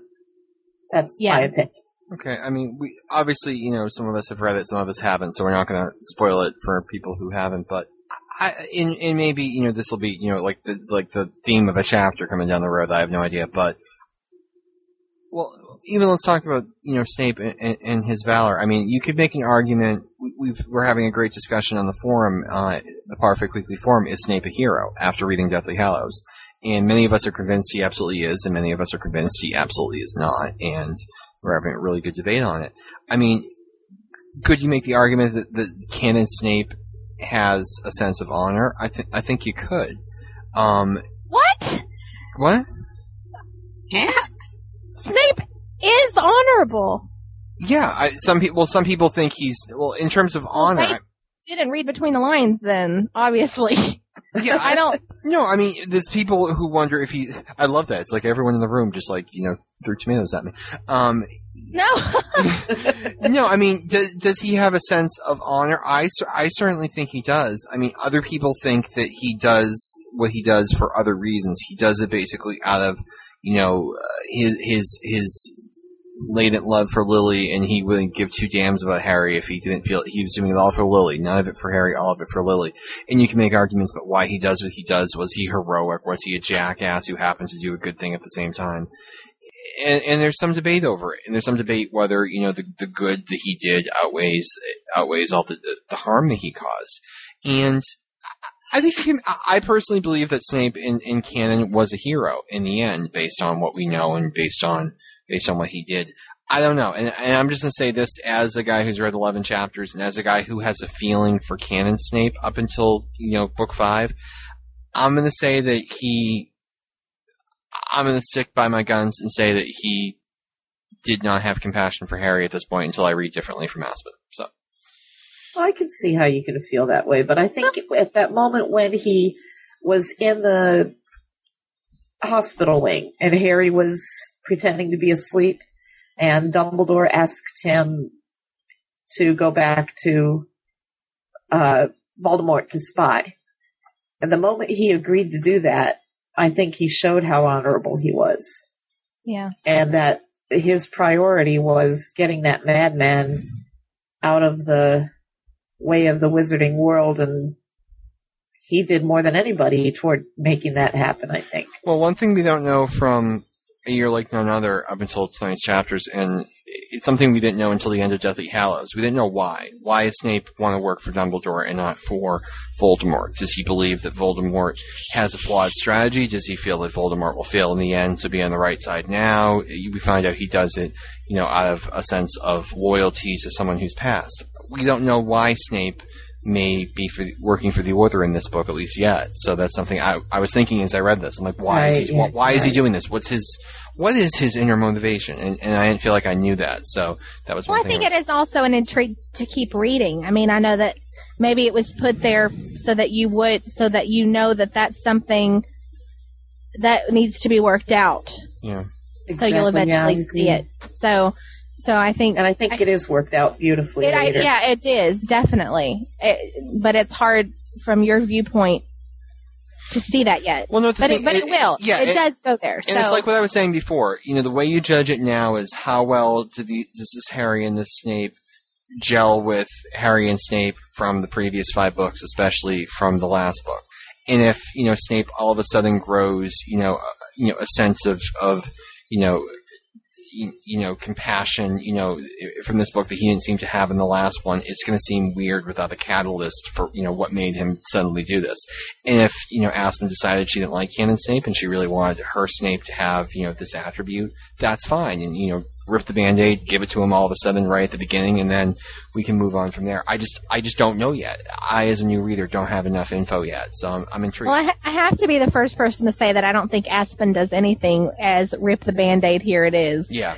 Right, I agree. That's just what I mean by that, and let me just explain what I mean by that. But what I mean is, okay, if we've decided that this Harry is going to seem a little bit younger than the Harry we just left, start him off that way. If it's not something you're going to show, if that's the decision, if you know what I mean. There's some fix like we just had in the 7th Horcrux. We had Harry lovesick for Ginny right from the beginning of the story, whereas at the end of the last book he had just gotten rid of her. Well, because Melinda wanted to write a romance story, so she had to get Snape in I'm sorry. Oh God.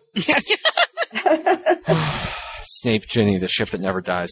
He had to get Harry into that mindset. So all of a sudden, you put down Half-Blood Prince, and it's Harry, wanting Ginny to, go away. He has to focus on this. Be safe, be safe, be safe. Open page 1, 7th Horcrux. Ginny, I miss you. The feeling of my hands through your hair. It's what? So that's what I mean by rip the Band-Aid. Which is it's fine. It's something you do to tell a good story, but yeah. Well, the next we see is in Dumbledore's office. Mm-hmm. Snape has dragged him there, and this is I want to read this little excerpt here. To me, this story is from Harry's point of view, and so I want it to be emphasized that what we see of these characters is not necessarily what their character is about, but what Harry sees them at that point. Good point. Does that make sense? Yes, it does. It does. I'm going to read this real quick. Dumbledore says, "Another cup of tea, Harry?" And since Harry had yet to so much as touch his first cup, he stared at the headmaster rather incredulously. "Sherbet lemon, then?" "No," he sighed, tired of the old man's games. What did he think? That Harry was still a child to mollify with sweets? And to me, that really defined how Harry felt towards Dumbledore after Order of the Phoenix. And that kind of sets the stage for Dumbledore at this point. I think there has been something broken there, something severed between the two of them that isn't going to mend anytime soon. Well, it comes down to trust, too. Dumbledore never trusted Harry with the information. Well, here's the thing. I mean, you can make an argument that in canon, Dumbledore loved Harry too much, and he knew that, and this is obviously incorporating Deathly Hallows, but if he knew that, if Harry was going to die, potentially, at the end of 7 years, if he was a Horcrux, then, go outside and play, have a good life, don't worry about all this nasty stuff, for as long as you don't have to. So you can make the argument that Dumbledore loved Harry too much. Although you can make an argument, too, that Dumbledore didn't trust Harry with the information. If he tells... Or was the power-hungry bastard? No, he's not Gambit. He's not Gambit. No. Like, I can define the difference between Dumbledore and whoever the hell that is that Michael Gambon plays in the movies, but... I'm being partly sarcastic, to be funny. I do, Jen. Jen... But only partly. Jen sent, for those of you who don't know, Jen sent me, hate mail after Deathly Hallows came out, just wrote into the world in general. I wrote Joe a nastygram, too. I didn't like that Hedwig died, Jen. Then she's like, I wish they ate them. Also, Jen. Hate mail. So, it's confusing. So, I mean, that's the question. I mean, as we saw in Deathly Hallows, Dumbledore didn't tell Harry anything because he thought he's like the parent that thinks, the kid should buy his own car, the kid should put himself through school, the kid should get his own summer job up with hair in his chest. But he takes it a little bit too far and says, the kindergartner needs to walk himself to school, and, the 3-year-old needs to potty train himself. He needs to, and at some point you're like, give the kid a break, give him a hand. He's got a tough life. So you can make the argument that Dumbledore is like one step behind the curb, or curve even, not even the curb. He's behind the curb, but he's also behind the curve.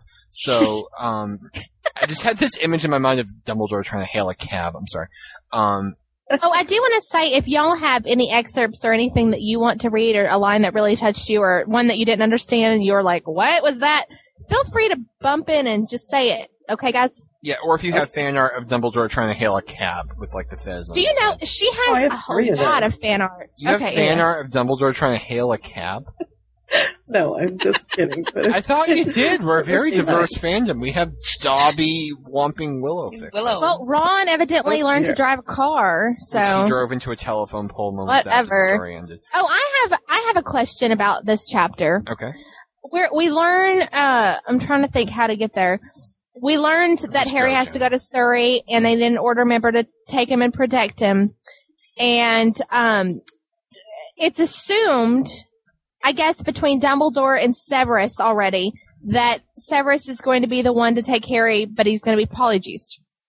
Mm-hmm. My question is, why was that automatically assumed? Yeah, why? I was there too. Did anybody wonder that? So your question is, why was it automatically assumed that there would be... Well, it was like Harry was out of the loop, obviously, and we are out of the loop because Harry's out of the loop.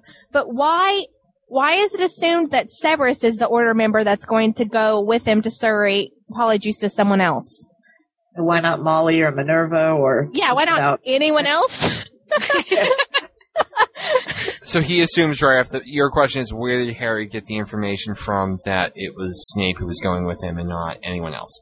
Well, no, we know where he got that Dumbledore and Snape seem to already have it decided that Snape would be the one to go. But they don't know say why. I'm not sure if it's in the first 11 chapters, though. Well, I mean, obviously we know why it is, but there's no pretext to them actually having this conversation or them knowing that Harry needed to go to Surrey, or... Do you know what I mean? Why is there wasn't any time when Snape and Dumbledore were alone together before Harry went in? Before this decision was made? I guess there wasn't. I don't believe... Yeah, no, I thought they arrived together. No, hold on. It starts us mid-scene, though. It starts us with Dumbledore trying to offer Harry the tea. Is that right? Right. We don't. So you could have had the thing where Snape drags him up the stairs by his ear and like throws him into like the entryway and says, "You wait here, boy," or whatever, and goes into Dumbledore's office, slams the door shut. They talk for a few minutes, and then Dumbledore invites Harry in and offers him some tea. There, that's what happened. All fixed. See, I'm a fixer. Yep, that's what happened. We'll ask Aspen. Aspen, what happened there, please? And Aspen, if it's exactly what I said it was, Then Hufflepuff will get 10 points. Hufflepuff will get 10 additional points, bringing my nightly total to 20. Oh, that's great. Yes. Gryffindor's losing them 20 at a time, and Hufflepuff's gaining them. There you go. I thought you meant Yeah. Gryffindor on our forums. I'm like, you took 20 points from Gryffindor. I'm going to go back there. The place is going to be on fire. Well, I thought it was really important for us to see the scene at the end where Harry's leaving, and he hears that just little sentence conversation about Severus telling Dumbledore that he's a spoiled, selfish Gryffindor brat who can't see beyond the end of his nose. Like, we know for sure at this point that Severus still thinks that Harry is exactly that. Right. Yeah. And nothing more. Let me ask you about this, because I'm curious, guys. Here's the thing. As I was reading this, obviously Deathly Hallows hadn't come out yet. And I was one of those guys that, who refers to, the Richard Harris Dumbledore as the Dumbledore from the books. He's the grandfatherly guy who seems to be 12 steps ahead of everything in life. And then you have Michael Gambon, who karate kicks Harry into a trophy case. And this Dumbledore read to me initially as somewhat feeble, and it's to the point now where Snape is questioning him in front of a student, and he seems confused, and he's not saying the right things like he did before, and that's also a sign of Their broken relationship. yeah, it's a sign of their broken relationship, and it's a sign of Harry getting older. And so I think what I saw initially as bad characterization, I now see as actually Good character. well, no, I here's the thing. You ever read a Here's the fan bad fiction thing. at 4 After in the book morning? 7, it all becomes clear. After book 7, yeah, it's like I think it's the equivalent of me reading 2 different fics at once, and my mind instantly turning into some type of squash, substance. And now I'm reading it again. I'm like, okay, now I'm with you. So I'm just curious. Apparently, we were just ahead of the game. Yes. Jen's like, I'm still behind you, Ryan, because I haven't gotten there yet. you haven't gotten to the point yet? Yeah, I was reading this thinking, it almost didn't seem like Dumbledore to me. Like, I don't know. But it's Dumbledore's from Harry's point of view still. We have to remember this. Well, That's it's always he's him from pissed. He's really angry at Dumbledore. Even, ignoringly so. Like, there could be stuff here that we're missing, but just because Harry doesn't notice it, we don't notice Okay, it. here's the thing, though. Dumbledore and Harry are having a fight. But it's still the same Snape, and it's still the same Dumbledore. Snape, in my mind, would not question Dumbledore to his face, and countermand him to his face, and be disrespectful to his face. You almost get like a more, Hagrid has his, never insult Albus Dumbledore in front of me thing. And you always, Snape always calls him the headmaster. Snape always shows him, like we were saying before, that sense of honor. He always shows Dumbledore respect. Yeah. It does seem like he's not doing that.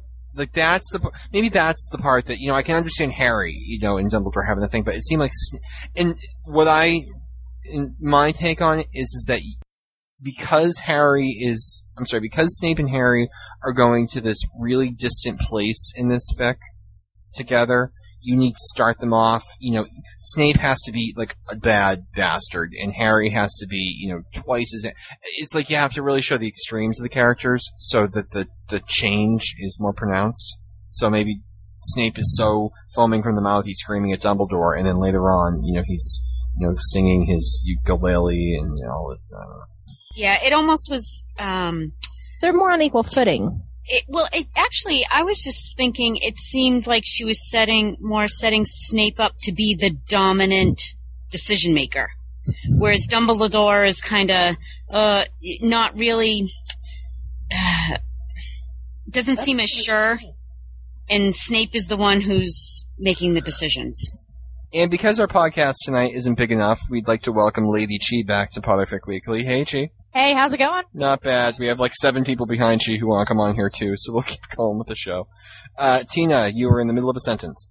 I think, if I remember, what I was saying was I thought it might be the way she was portraying Dumbledore here was a way to set Snape up as the more dominant decision maker. Yeah. Or not even dominant, maybe the, kind of like the alternative. It's kind of like Dumbledore has fallen, so Snape kind of fills. Or just that he was capable of doing it.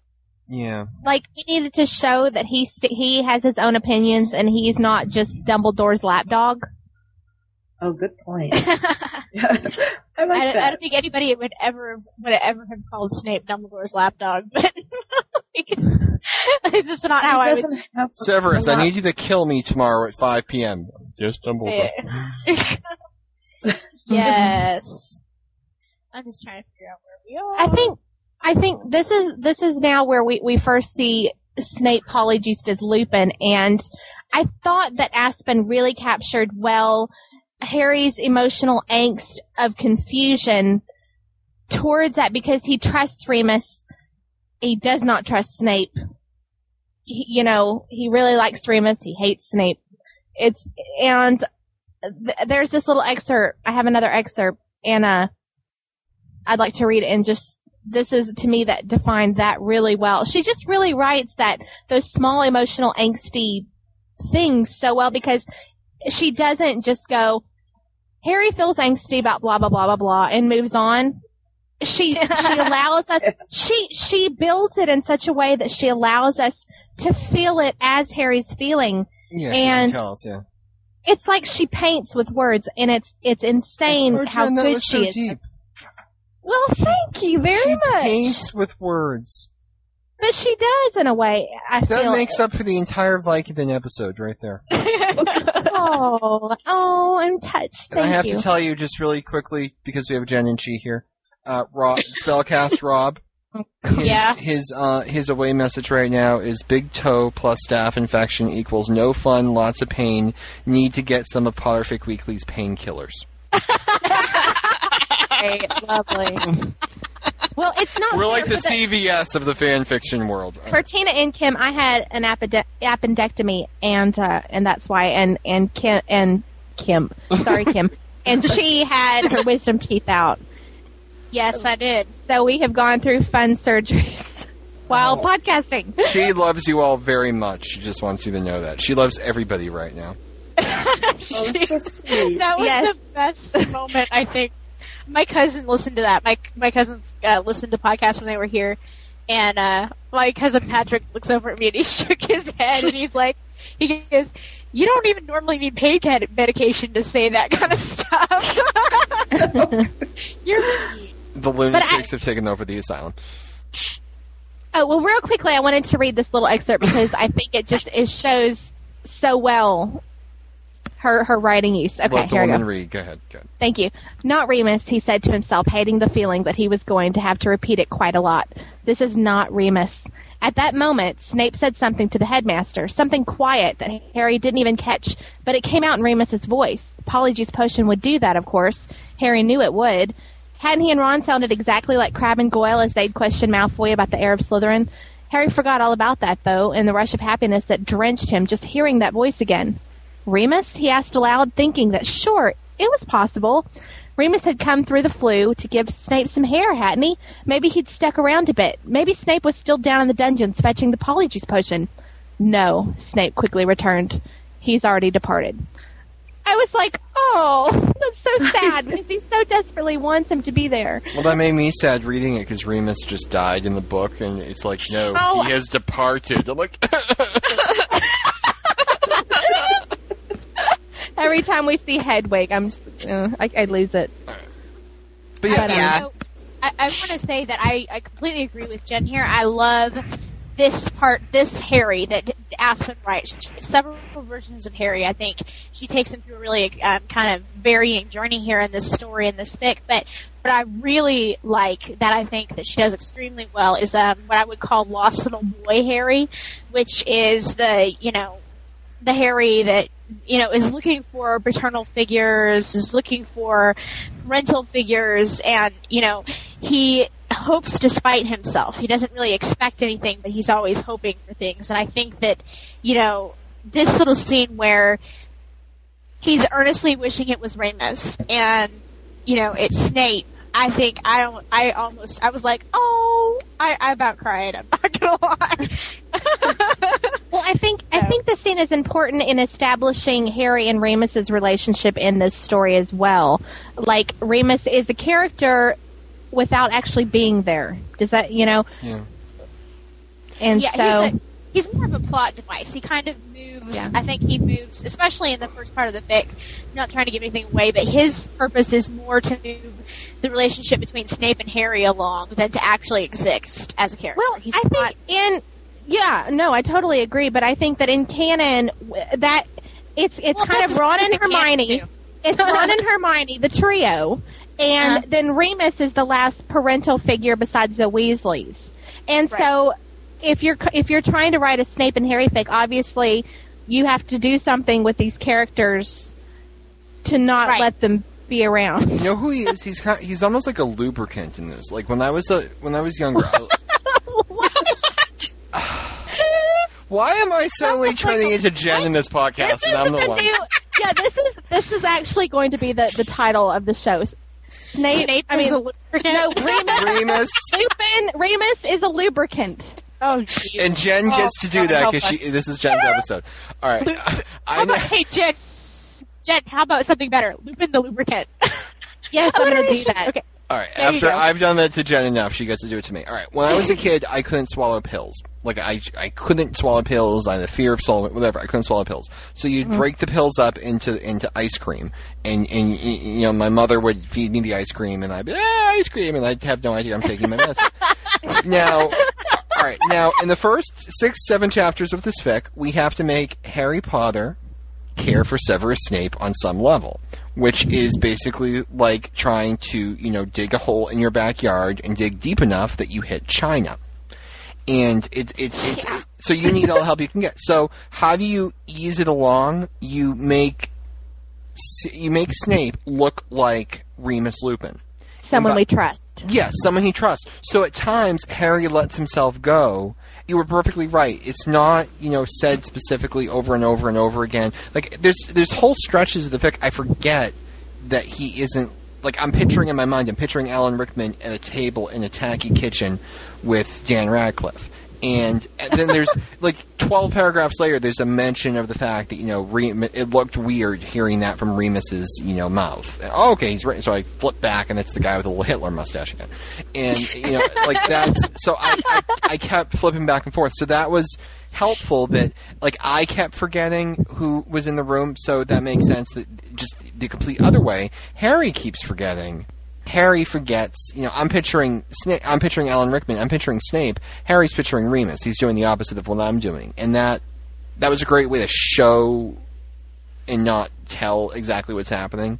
And I think that really helped. I think the fact that it's in a different voice, and it's someone who he looks stupid when he tries to do angry because it just doesn't work well from Remus's body.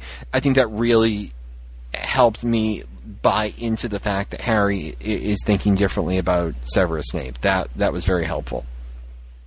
Yeah, I think this is one of the actually one of the better things that she does in terms of making the story believable. I know there are still some things in it that I have issues with, but this particular manipulation, I think, is a good way to get the audience to go along with something that would not be otherwise easily to swallow. So you have two very guarded characters in a situation here where they cannot be guarded with each other. And that's an interesting situation to put Snape and Harry in, I think. We get the letter from Remus that Snape callously throws in the fire. And so mean. I really thought, I was like, my heart broke, even though it was just a letter. I know. But they flew to Arabella's house, which I thought was interesting. I didn't exactly understand why they flew to Arabella's house. Where were they going to flew? Yeah. Well, I assumed, I suppose, that Snape also had to do Order Watch at Privet Drive, or that it was popular enough that at one time everybody had managed to go by, maybe, and that I didn't ever realize that Snape might not.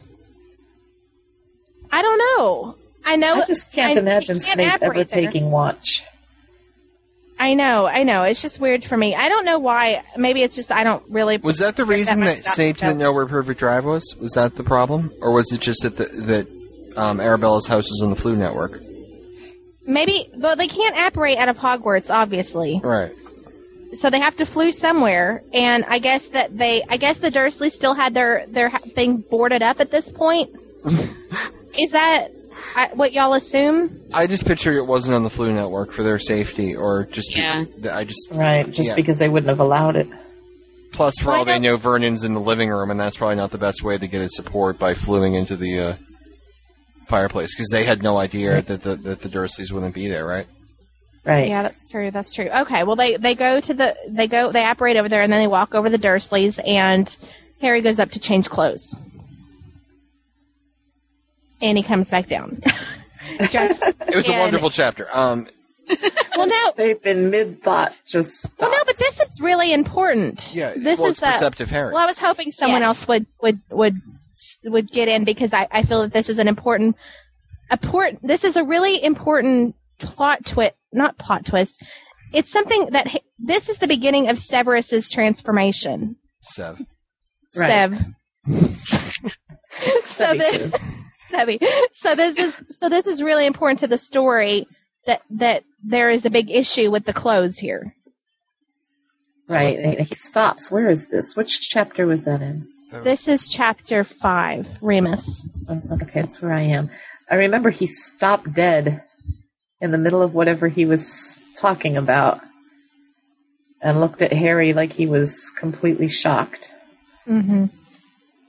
He must have looked really bad, like worse than Daniel Radcliffe does in the movies, because his clothes seem to fit nicely. Well, you're not going to pay the kid, Let's not talk about there. Yeah. Let's not talk about how bad Harry is in the movies, please. Thank you. Yeah, I mean, I think you look at them and he's practically like one step below GQ in the movies, and he's supposed to be wearing the same he does.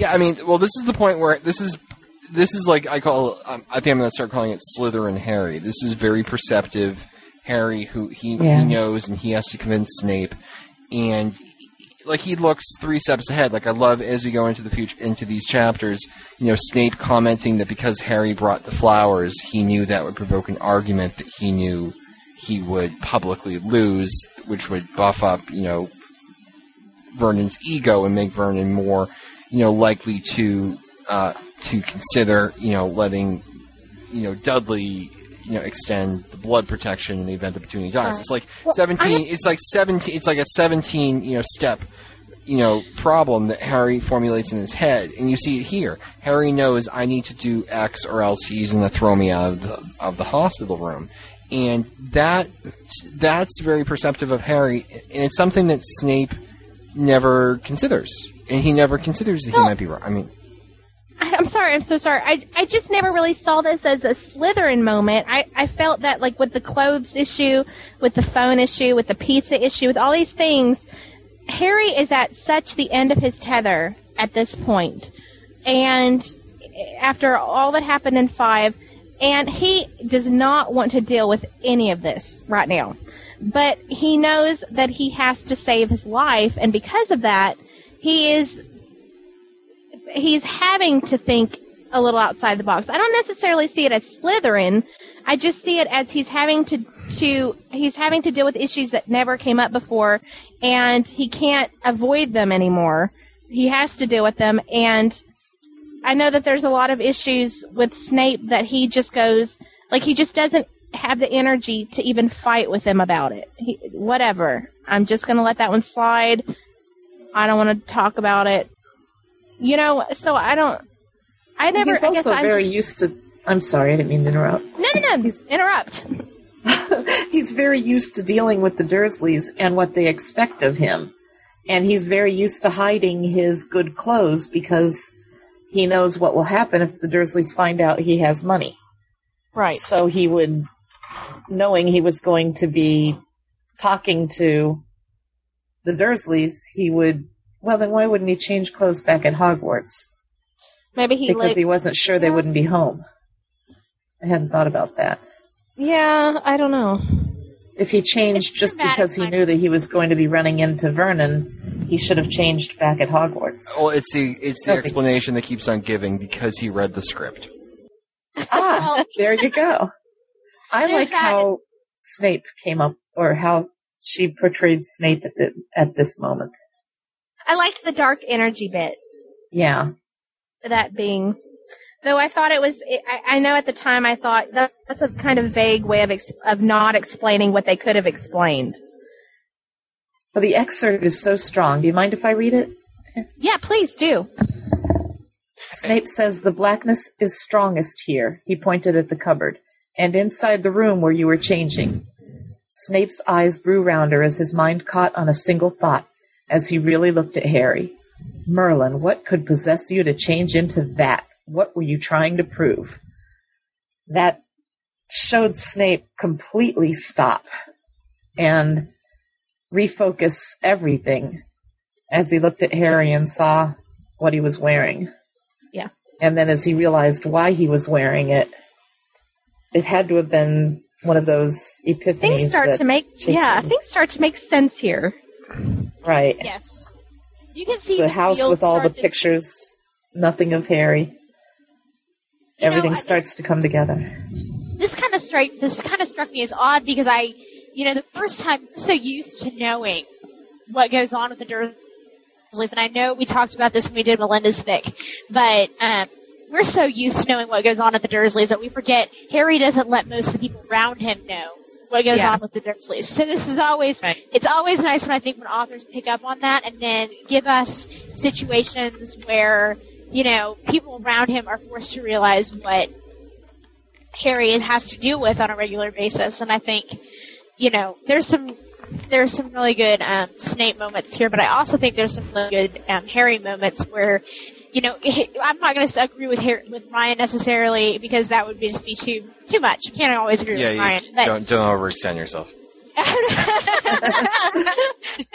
that effort. But there was a reason why the Sorting Hat wanted to put Harry in Slytherin, and that's because at certain times Harry can be, he can be ambitious and know and think ahead, and I think the characterization of Harry where he's the dumb lucky hero is quite the opposite of what is actually true. He's a very perceptive boy for being 15 or 16 at this point. Well, one thing we talked about this a little bit earlier, and I don't remember if Tina was here yet, but one thing I said is there's certain scenes where Harry has the perceptiveness of a lamp, but then moments later he's like we talk about in this particular fic, he misses the fact that the woman he's living in the house with has leukemia, but he catches up on the fact that Snape is showing common courtesy, which means that everything he's been showing in his potions class has been an act and not a sign of his stunted social growth. So it's like he's picking up on like these. He's kind of like George Costanza, picking up he can squint and see the quarter across the room, but he can't tell the big thing right next. It's same basic principle. I really liked how quick we get to see Snape figure things out, and you almost see an immediate, not difference in his personality, but almost sort of an acceptance that it's like we see him realize that he was wrong, although he hasn't totally worked through his issues yet. But at that moment, he knows he has to, and he starts working toward that. Right. And it's not just suddenly like he gives Harry a hug and says, "I'm so sorry, I had a similar life," or there's none of that fake. It's just, but we do see him realize here, this, what? I was really wrong, and he's not super kind to Harry, but he's not openly cruel either at this point. And thank God that she did that, because I think one of the most difficult things, or one of the easiest things she probably could have done, and one of the things that would have turned me off the most, is if it was too easy. You can't turn Severus Snape into a likable character by telling him that Harry's used to live in a closet. Like it's not going to work like that. It has to be very long, very drawn out, very detailed process. It's not something which is simple, and I really give Aspen credit for showing that very, very slowly over a long period of time, because you have to do that. Snape is essentially the quasi villain of the series for the first few books, at least in Harry's mind. So you really have to show that. And let me give you an example. For the moment that I realized that Snape wasn't this socially stunted person and did understand common niceties and was just an ass, I had that mwahaha. I did not see that coming. I felt like I've learned something here.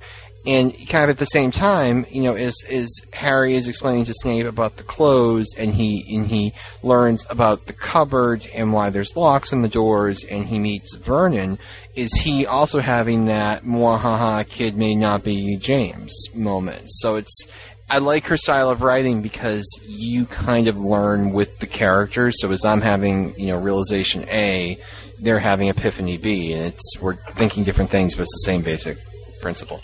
In this scene, too, there's the first instance of, now remembering Snape appears to be as Lupin is, and it's Harry's first instance of almost opening up to him before he remembers it's not Remus. And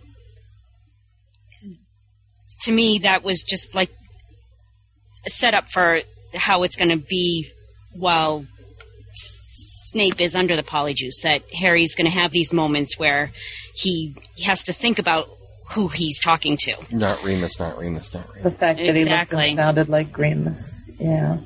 Yeah. Chapter 6, I think, is primarily concerned with getting Snape and Harry to the hospital, and all of their observations and things, and this is kind of very much a full an exposition chapter, which is always kind of interesting, in that there's exposition chapters where you have to give a lot of information in a short amount of time. They can go one of two ways. They can be really interesting, and they can be full of good details, or they can be kind of boring. And I think Aspen does a really nice job here as far as just style is concerned for the whole chapter. And that was my first comment as far as chapter 6 goes. One thing I want to say, which we haven't commented on yet, is, okay, we get to the hospital and, we have the great character moments of, Harry wondering how he's going to break it to the potions master that he forgot to take his potion, and Snape trying to deal with oncoming traffic for the first time in his life. I thought was a great little bit. And, okay, we get to the hospital room, and we have, Petunia. Not like my father had leukemia. So this, actually, when I was reading this for the first time, it was around the anniversary of his passing. So it was an emotional experience for me even to read it. And she really got it right. I mean, you look like the person in the bed doesn't look like the person that from, home. It's a very altering experience in your life. And I think she really put some effort into getting that feeling right. It felt like a hospital room where someone had leukemia. It felt very genuine. And when you look at it from a plot perspective, you have Harry, losing, the blood protection. He's losing his mother's sister, who he's never cared for and who has never cared for him. But it's something that, essentially Harry is the last best hope, and this is, he's losing his protection. So it becomes, I'm doing this for, the safety of my people kind of things. And, when Harry goes in there, from a plot perspective, I really appreciated the idea that if Petunia dies, the blood protection can extend to Dudley, because Petunia and Dudley share blood, and Lily and Petunia share blood, and Lily and Harry share blood, so it's all the same type of protection. I never considered ever that, before reading this fic, that Dudley could perhaps somehow play a role in the blood protection. So I just really wanted to single that out too for being something that made me go, huh. And because that's what, to me, fanfiction's about. I felt the same way. Yeah, you read 50 fics, you're going to forget half of them, you're going to forget which happened in what, they're all going to blend together, but you'll never forget, an original, never thought of that idea, and that was one of those for me. Yeah, it was for me too. I really like that. There's no question that she saw many things I didn't see in the books and took them to places I never thought of. It's what made this story so incredible. These authors are shifty.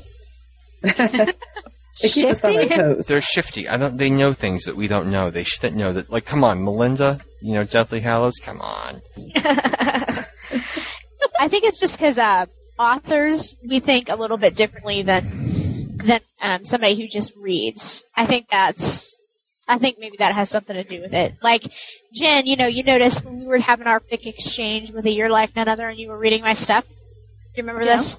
You made that one comment that I was noticing things that you would have never noticed in A Year Like None Other, and that we were noticing different things in the chapters. And I think that's just because, A, we're two different people, and B, when you write fan fiction and when you beta read, you just look for different things. We're always looking for the hidden story as well as the overt one. So that's my opinion. Jen is usually looking for the smut, but sometimes not so much. Yeah, pretty much if there's like a little bit of romance, I'm like zeroed in on it. Jen's like a magnet that comes flying out of nowhere like she was Akio and just sticks to the side of it. So. I have to say that this scene was really touching for me too, and not mostly because we get to experience what Harry is feeling, and I like that. I really particularly liked when the tears came to his eyes, and she explains that it's not tears because his family member is dying, it's tears of shame that he didn't care enough to even read the letter, and that a family member is dying here, and he can't feel anything. Yeah, he feels shame because he can't. Right, because he can't feel really sad, even though he does feel sad. Yeah, because we don't care about Petunia. We care about what Petunia does to Harry and means to Harry, because he's the one that we care about. This is the chapter where Snape started really surprising me. The money that he gives Harry to buy the flowers. He gives him like $500. And then keeps it. Where do they get the money? The Muggle money? It's like Back to the Future. They have a briefcase. Rate ridiculous. 1 gallon apparently is $1,000 or something. I don't know. I thought that was really There's amusing. a missing moment. Snape haggling with the goblins. I think Dumbledore gave it to him, didn't he? I thought that was in here. Yeah, Dumbledore did. Yes, he did. I just think it's really great that although Snape is a spy, and although Snape is desperately trying to show that he is not reacting to Muggle things, we are seeing him react to Muggle things. And it's right. He does it in his own quirky way, and it's amusing. I just thought the door opening. The elevator, yeah. Here's the thing, he's a spy, but he sucks as a spy. How is this man still alive that, I'm going undercover, and then he walks into, the enemy, he's undercover as a Muggle for the day, and, the door at the supermarket opens, and he, takes out his gun and shoots it. Okay, good job, and then he, buys a stick of gum and, hands over the deed to his house for it. It's you're attracting unwanted attention. I think I was a little amused that Snape obliviated the nurse and yet left the signature that Harry wrote. Yes. Yes. I thought everybody picked that up. Oh, I was like, I missed it completely. I laughed at that.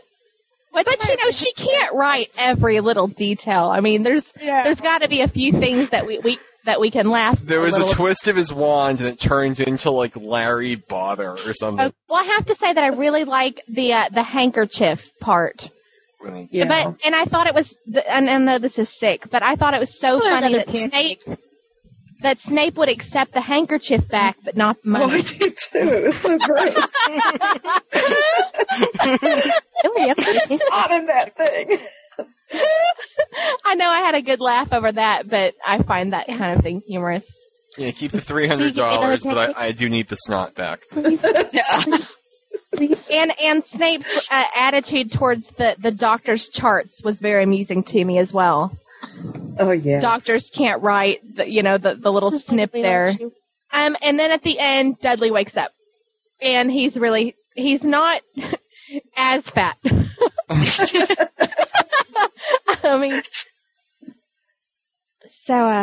I thought that was funny. I think the first thing that I would say about this chapter overall is her wonderful use of Briticisms, even though she's not British.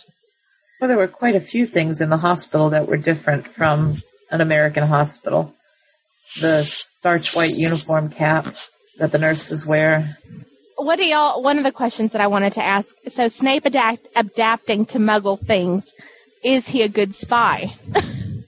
What do y'all think? Well, I think he almost shot the door, so that was probably a bad sign.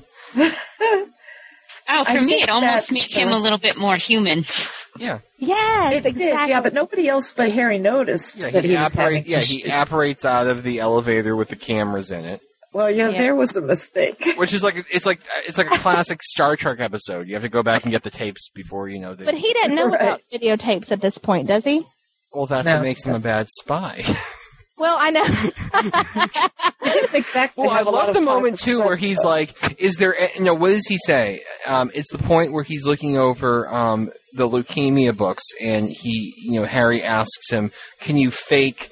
Can we put glamour on my aunt? And can we, can you fake the instruments so that it looks like she's getting better?"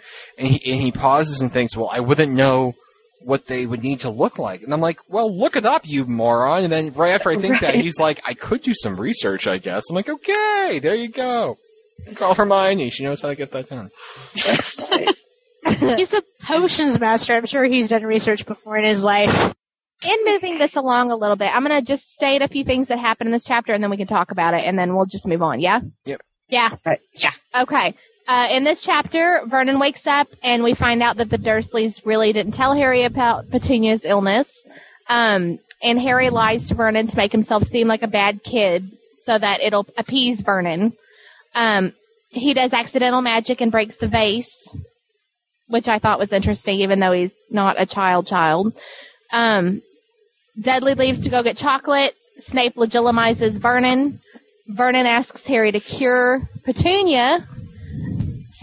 Okay, this is where it gets really good, I thought. Harry passes out in shock, and Snape holds him up. That's kind of what happens in this chapter. Okay. I didn't get the Talk sense he amongst I didn't get the sense he passed out at the end. I just got the sense that it was very emotionally taxing, but I didn't get the sense that he Wavered a almost little. fainted. Well, maybe not. I mean, in shock, I think he did get weak in the knees there. Like, oh my God. Yeah, definitely that much. So, but I really liked that Snape holds him up. Yeah, I mean that's the progression of Snape through this scene, is that he sees Harry is more. He's reassessing Harry, and he sees what Harry's going through, and he does begin to show, I think, genuine compassion for Harry, and that's the question. Does he, having seen Privet Drive, get to that point where he? Here's I guess what I can rationalize from this. It's we're talking about how everything is from the perspective of the owner. Harry is at 11, recognizes Dumbledore as grandpa. Harry at 15 recognizes him as that stupid old man. Snape recognizes himself as someone who knows almost everything. So when he is shown physical proof that he was wrong about Harry, he himself is almost trying to make amends for that. And he is showing Harry compassion, because I don't think it's because he's like a good person to everybody and got it wrong about this one kid. He's a jackass to everybody. So why is he showing Harry comparison here? I think he's making amends personally to himself for how he just badly misread this kid. But I don't see Harry realizing it yet, though. Oh, I definitely don't either. Oh, I'm looking at this from. I'm trying to answer the question: Did Aspen write a believable Snape? And I think she did, because I can make sense of that by the fact that he's doing two things. He's trying to make amends for his previous actions, and he also can understand what that feels like, because he was from a home like the Dursleys, like the Vernons. Yeah. Yeah. Like the Vernons. Like he understands that. So I can understand the fact that Snape would still be an ass to Neville, but still be kind to Harry here, because he knows what Harry's doing, and Harry's acting very Slytherin-like in his eyes as well. Well, is this one excerpt that I want to read real quick that I think totally defines Harry towards Snape at this point. It says, but I don't, Harry quietly pointed out, rising to his feet. Some part of him was aware that Snape was getting up too, but that only made the sensation of being threatened even worse. A bit stupid, really. He knew Snape was there to protect him. He knew that Snape had saved his life way back in first year. Trouble was, Snape had never acted like he was glad he'd saved Harry at all. In fact, Harry suspected he deeply regretted it. or would if not for the prophecy. Yeah, that awful prophecy did make Harry sort of necessary to the wizarding world, but it still didn't mean Snape was happy Harry hadn't fallen to his death. I mean... You're right, that does define exactly what Harry is. Harry still is behind Snape's changes, doesn't see them yet. Right. That Snape is changing toward him. But I like that because it's vague enough that we suspect something's going on, but we're kind of with Harry in that we don't totally think Snape is good. Yeah, he's not good yet, but he is. There's something going on. And which is really important to me. I don't want him to be, Harry, I was wrong about you. I found the closet and I found. Come give me a hug. Come to Uncle Snape, like that. Thank you, that would have been. I know I'm doing puking fingers. That would have been not helpful. So I really like the fact that we, and it gets even to the point, as the chapters progress, when we even get back to Hogwarts, where I found myself wondering, is Harry, like, I'm thinking, okay, Harry is this emotionally screwed up kid who, has the first potential father figure he's ever going to have, in his life. Is he, reading too far into it? And it's like, kind of like what I said before. He thinks Draco is redeemable because he doesn't commit murder. Like, that's a good thing. Like, well, you didn't kill anyone today, so you must be alright in my book. Like, it's like his standards are a little, low here. That, Snape is in class, just being an absolute ass to Harry, and Harry's, like, rationalizing it. Mm-hmm. And he's being an absolute, he didn't obliviate Hermione, so, he must be, like, and it's like, Snape is still, like, even though Snape is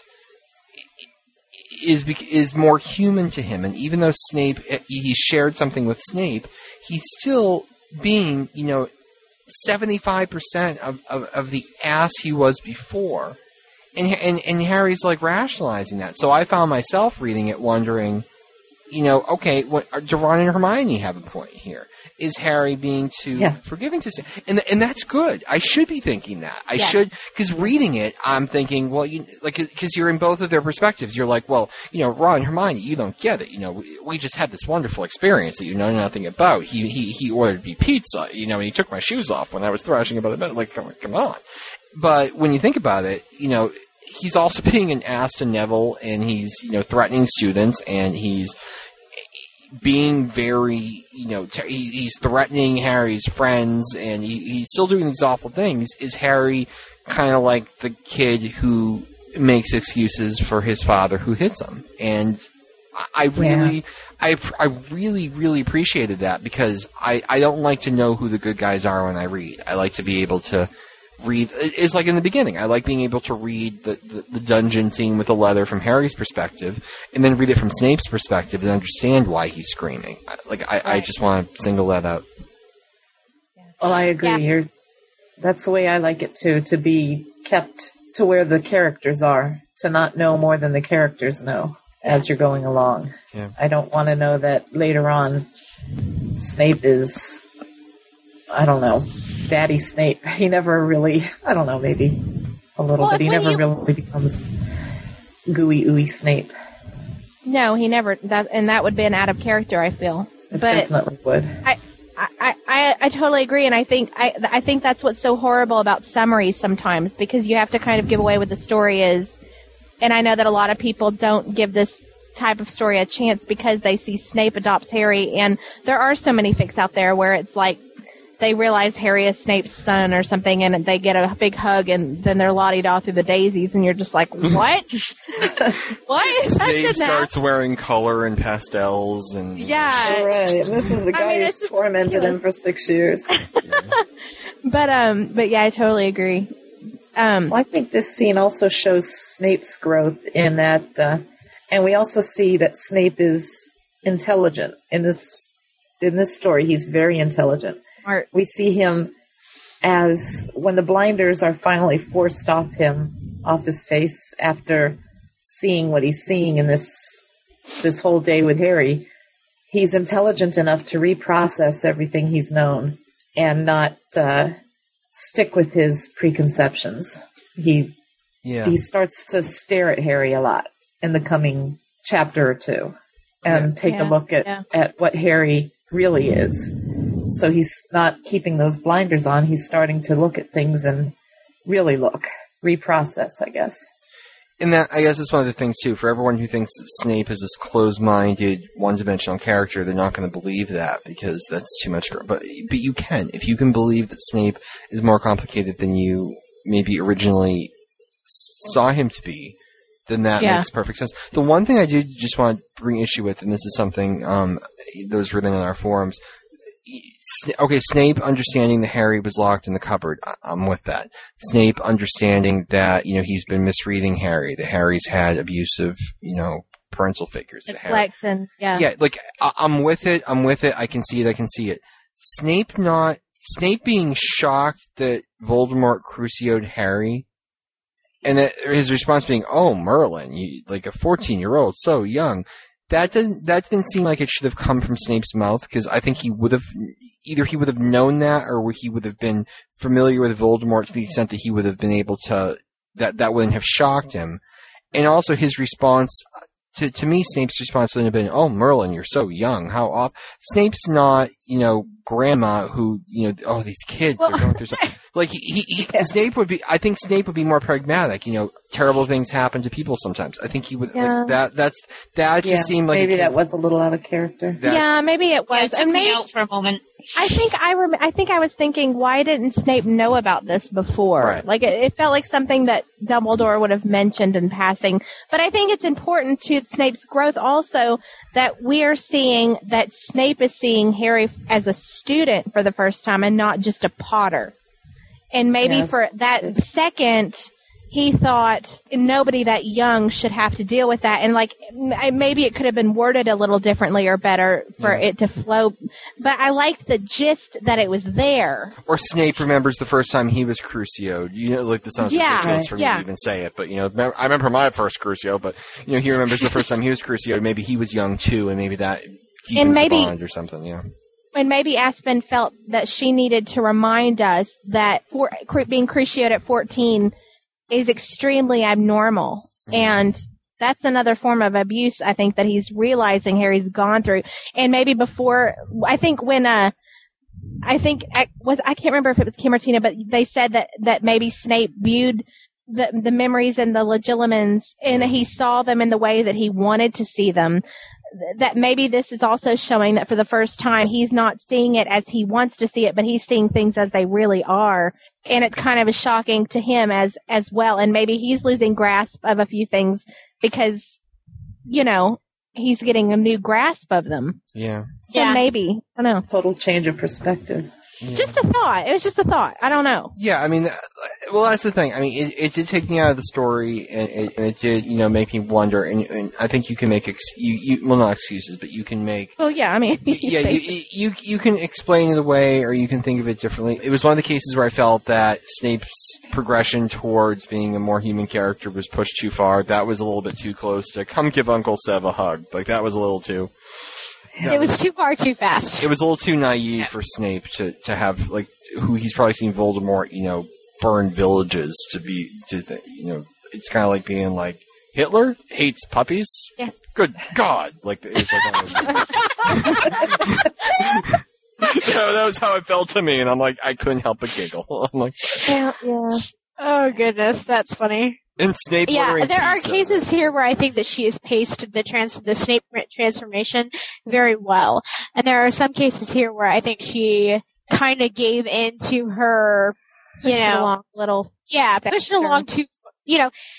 Her happily ever after need was coming on, and she pushed it too far too fast. So this is one of the rare cases I think where she does that. And I'll give her a lot of credit here too. It's like walking a tightrope, because if you push too far, you give Uncle Sev a hug, and if you push too slowly, it's like 17 chapters of Harry and Snape yelling at each other with no real progression. So you have to figure out a good exchange between the two to get it done in a reasonable amount of time. Without it's hard. So.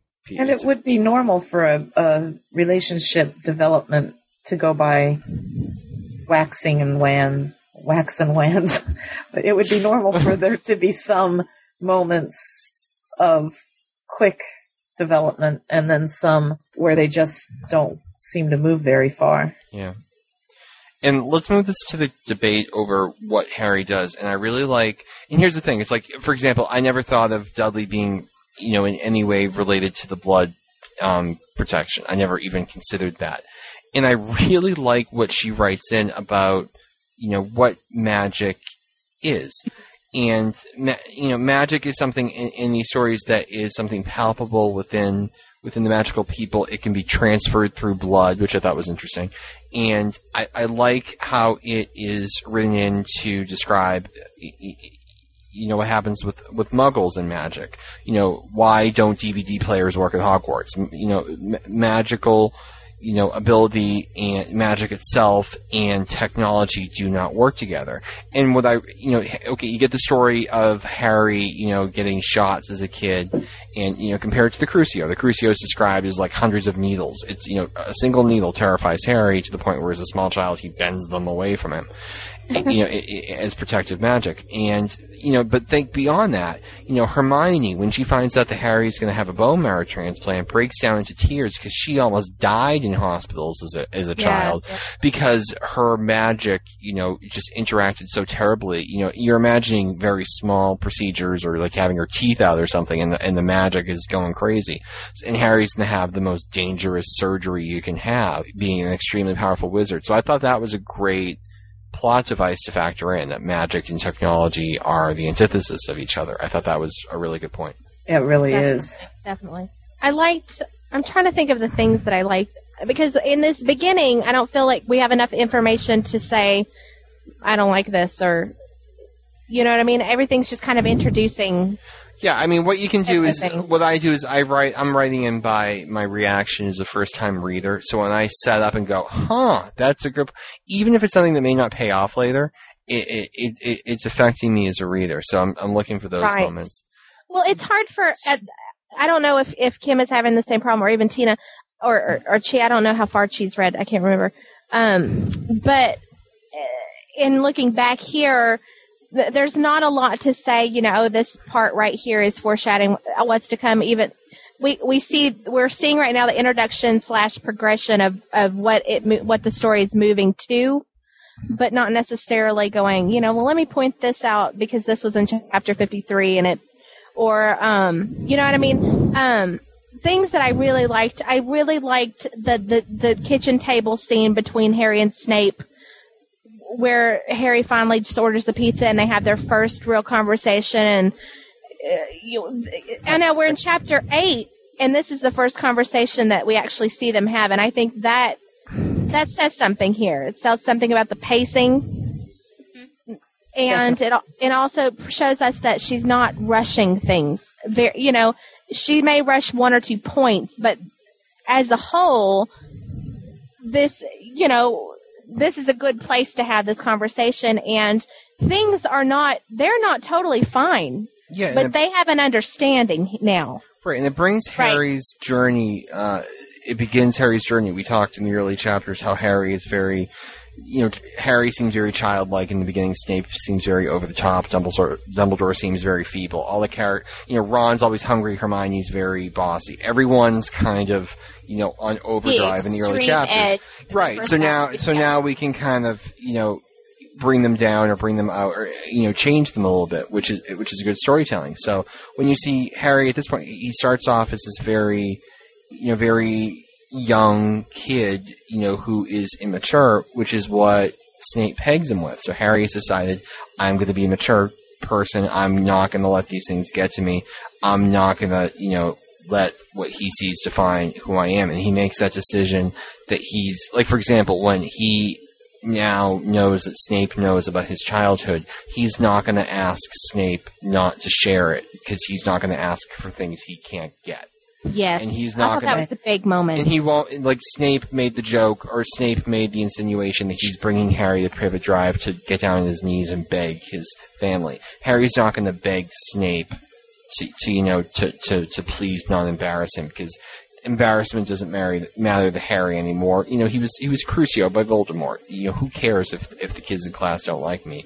And I love that Snape's response back. When he says, I'm not going to ask for things I can't get. Snape makes a comment, that's something else you picked up from this place or something of that nature. Because you never would have begged the Dursleys because the Dursleys wouldn't give it to you. So she has this really great ability to connect everything to Harry's past or to, the way Harry deals with people. Everything is interconnected, and it really shows Harry as a real person with flaws and scars rather than just a two-dimensional action hero. So I enjoy reading it because it's like I'm learning about people. It's like real life. It is. This is like a story on character study. Yeah. I think everybody kind of is. This is, I know when I wrote my review here of this chapter, I said everybody is kind of settling into themselves instead of, at the beginning I made a lot of comments that everybody was too extreme. And I think now everybody's just kind of, Snape and Harry especially are kind of, it's like Aspen has taken a deep breath and realized that she doesn't have to, she's introduced the story, now she can tell the kind of story that she wants to tell, and she can tell it in her own time and her own way. And I think I got that. From this point on, the story gets better. Like, the first 7 chapters, I think, were really hard for me to swallow. And then, from this point on, it gets a lot better style-wise and pacing-wise. But you kind of know where the story is going by this point. This kind of laid the road for the rest. Right. That kind of... I did think, though, I want to talk about when Snape and Harry kind of exchanged their I was an abused child stories with each other. I wasn't I don't know if it's just me, but I was not initially emotionally touched by that. I'm not really sure if I was supposed to be, if that was supposed to be profound. I thought it was underplayed. I mean, the only way it was really played was that Harry knows because of... the fact that he went to the Pensive, and Snape knows because he went to Privet Drive, and they both kind of invaded each other's turf. But there wasn't this, moment when, Harry walks over and says, "You were abused as a child," and so it was I thought it was understated. Well, I think understated. I think Aspen, what she does so well is she captures reality so well. And I think in the circumstance where 2 abused kids are understanding that each other has been abused, it's not something that they're going to sit and either talk about or hug about or even verbally acknowledge. And I like that it was underplayed because to me, it wasn't necessarily a oh my God moment, but it was definitely an emotional understanding, but I think in a circumstance where you've got 2 kids or 2 people who've been abused, I don't think you need much more than the understanding that the other has gone through a similar thing. I don't think you have to share your feelings to talk about it because it's one of those things that you acknowledge in another person and you understand and you sympathize, but it sucks and there's nothing you can do about it. And there's no point in bringing it up and talking about it. And I liked that she captured the realness. Yeah, I mean, they're not friends here. Snape is not going to sit and chat. Not yet. Yeah. He's not going to open his soul up to Harry, and Harry is still paranoid about him. I mean, that shows enough when Snape goes up to tuck him in, and he's like, "You're going to stay in my room?" Heck no. Right. Yeah. Well, I think it was done well. Sprinkling each other's understanding of each other as they grow. I said that terribly. The first time it seemed like the story. Snape is trying to grow a little Harry in a pot. Yeah. Okay. Yeah, it's not a quick understanding. They grow to learn about each other throughout the story, and it's piece by piece because they have way too much of a history to just spill it all out. And like was said, they can't. They really don't have that much to talk about. It's an understanding between each other. You were abused. I was abused. Let's acknowledge that and then talk about what needs to be talked about. Yeah, and it helps us, the reader, because like I said, I've been saying the whole night, I need to feel like the progression of Snape is natural, knowing that that's in the background, and it's not, played very often, but knowing in the background that I can mentally justify to myself the fact that these guys are moving together closely based on the fact they have that shared history. That helps. That's something that is just another thing that helps. I think my favorite part about this chapter is that for the first time, and it happens at the end, we get to see Snape the adult rather than Snape. Usually when we see Snape, we see him acting so cruel or so vindictive that he comes across as a snotty, immature teenager.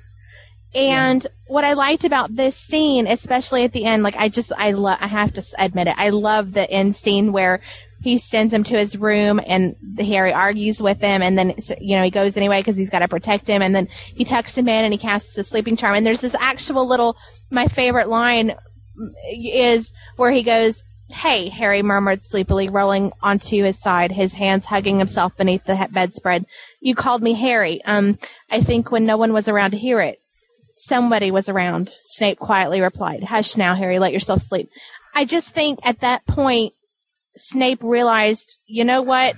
Harry needs an adult figure, and I can be that person. And although it wasn't anything past that, at that point, Severus realized he could be the adult in the situation. And I liked that transformation. In that moment, yeah. He hasn't decided yet to be Daddy Snape. No. Not. I don't even think it's crossed his mind at this point. But he can be the adult. He can act his age. Yeah, and you know what it is, too? It's like, picture the scene, too, when Harry gets into bed, there's like the comment that the scowl on his face is so deep and so, exaggerated that the muscles are hurting. Like, picture a 2-year-old who's trying to go to bed. And he's got his arms, no, I'm not going to bed. And he's got his poop face on. And he's like laying in bed and his nose is scrunched up and he's not going to sleep. And then he just passes out because he's so exhausted.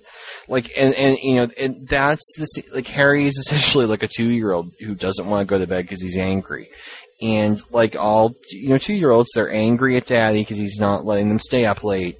And, you think you don't need that person, but you do, because the minute you fall asleep, you need someone to watch you and protect you and make sure, you don't roll over on your face, and you need to make sure that, you don't hurt yourself. And, I'm really overextending the metaphor, but, that's how I read it, that Harry, is proud. He's Harry. I'm an adult. I'm not gonna, be bossed. I'm not gonna let these people boss me around anymore. I'm gonna stick up for myself. He needs people. And yeah, and Snape recognizes that. Yeah, and for the first time, right? And I love the fact in the morning when Harry wakes up and realizes his shoes are off, he thinks to himself, "No. I kicked them off in the night. I was so." Then he realizes. Did anybody else notice how OCD Snape is about his stuff? Oh, he folded. He put the shoelaces inside. That was very Martha Stewartish, I thought. Yeah. Especially when we see Spinner's End, with "Excuse me, let me go vacuum," and shuts the door on Bellatrix and Narcissa and comes back with Mai Tais for them. It's like, yeah, he whereas now, he's like, "In a minute, I'm dusty." I don't know. I thought that was funny, but I love Harry's first reaction, which is, "Don't touch me." Now think about this. We're talking about literally child abuse here. Or is it deeper than that? I don't think it is. I know at that point I was like, "Oh, sexual abuse," or I was just thinking something along those lines. Or physical abuse. Physical abuse. Yeah, but here's the thing. It's not to make any comment about Snape, but if you've been abused, don't put your hand on my shoulder. If you don't touch me. And that, we've been talking all night. Show us, don't tell us. That's an example of her showing us and not just that line, "Don't touch me," makes me think abuse, makes me think, I find it so amusing that he's talking about this. I don't know if the people who've read on are catching this foreshadowing here, but I'm foreshadowing? I think what you're saying is actually really interesting. And I'm sure like a lab rat.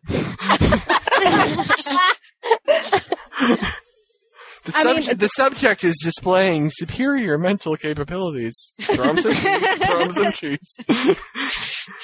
Yeah, that was. Well, I think everybody but you knows what I'm talking about when you were saying that just then. Well, don't tell me. But yeah, I mean that's the thing that jumped out at me reading it was that there's little triggers in here and they make sense. So I'm very pleased with that. And so Harry the chapter progresses. Harry has to make the decision: does he save Petunia's life? And it's a pro-con list.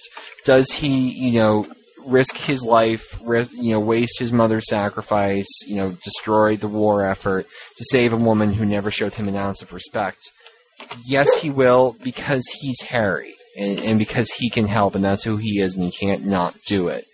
And I thought that was creative. The fact that magic doesn't mean anything in these books. It's about human characters. So if you're a human being, the Weasleys are, great people because they love and because they give.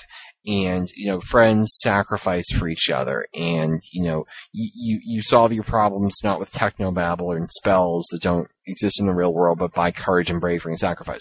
So it doesn't mean, you know, quick, Snape, wave your wand and cure the leukemia. Well, it doesn't work that way, Harry. You gotta give bone marrow. So, Yeah. you know, there's Well, I gotta be a... I really liked the magical view of needles. You know, what did y'all... Yeah. I liked the story of how he went and the needle bent, and like how he has this fear of needles, and it's set up already here in chapter 9.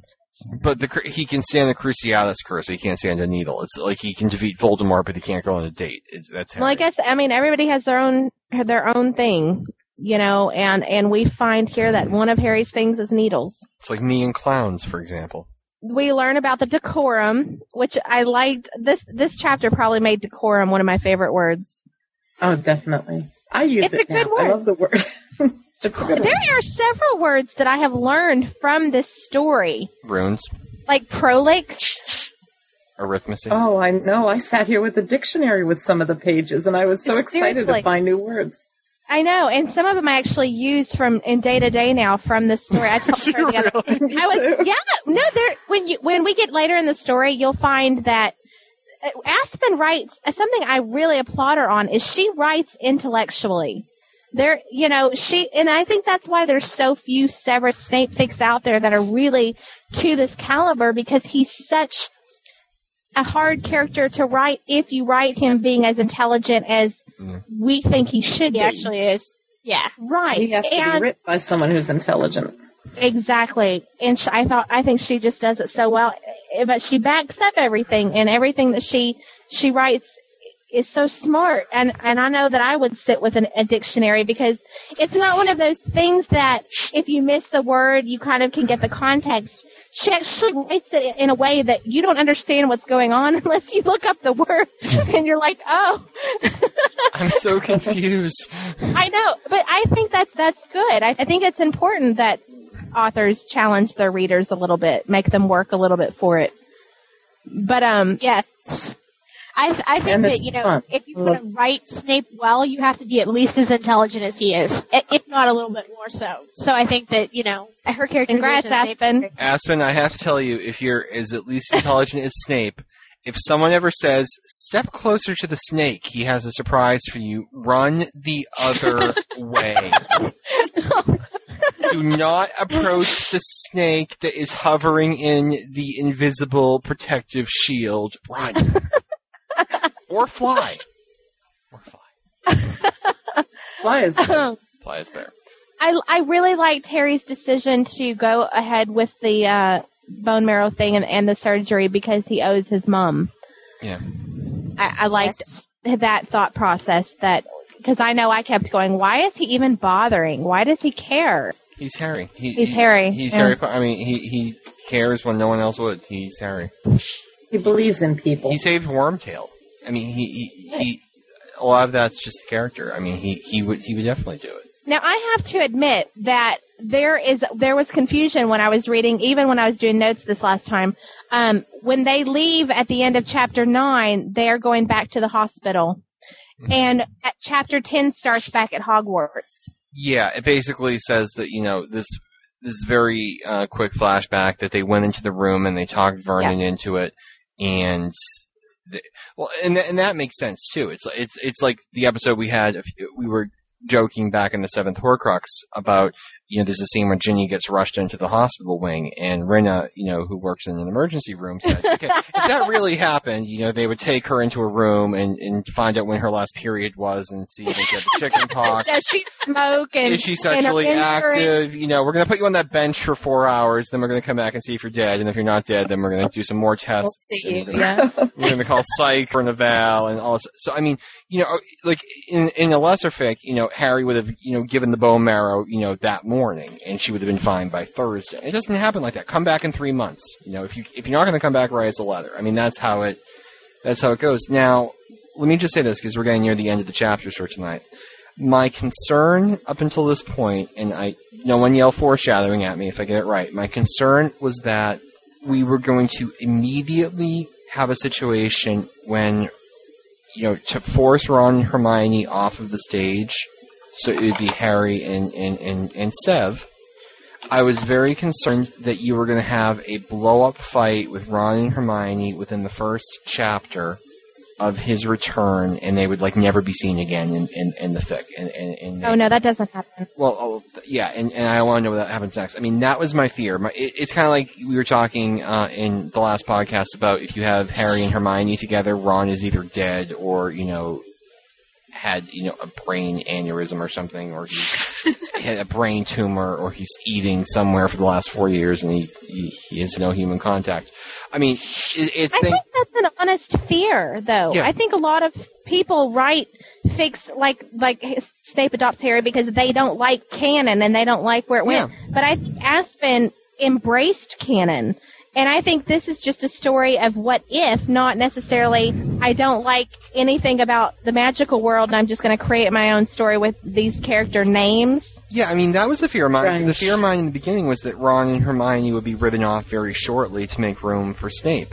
They do that in a lot of stories. Yeah, and when you saw what happened with Dumbledore, when you see Dumbledore, seem like, confused old grandpa looking for his car keys in one scene and Snape being the voice of reason, I'm like, okay, now they're going to do it to Ron next. Ron will develop an I didn't necessarily see that. Ron will develop will develop an eating disorder, and Hermione will go off to care for him, and they'll never be heard from again. And instead what we get is Ron and Hermione, flirting like crazy on the couch, and Harry doing the eyebrow thing, and, the two of them giggling and Harry feeling very happy for them.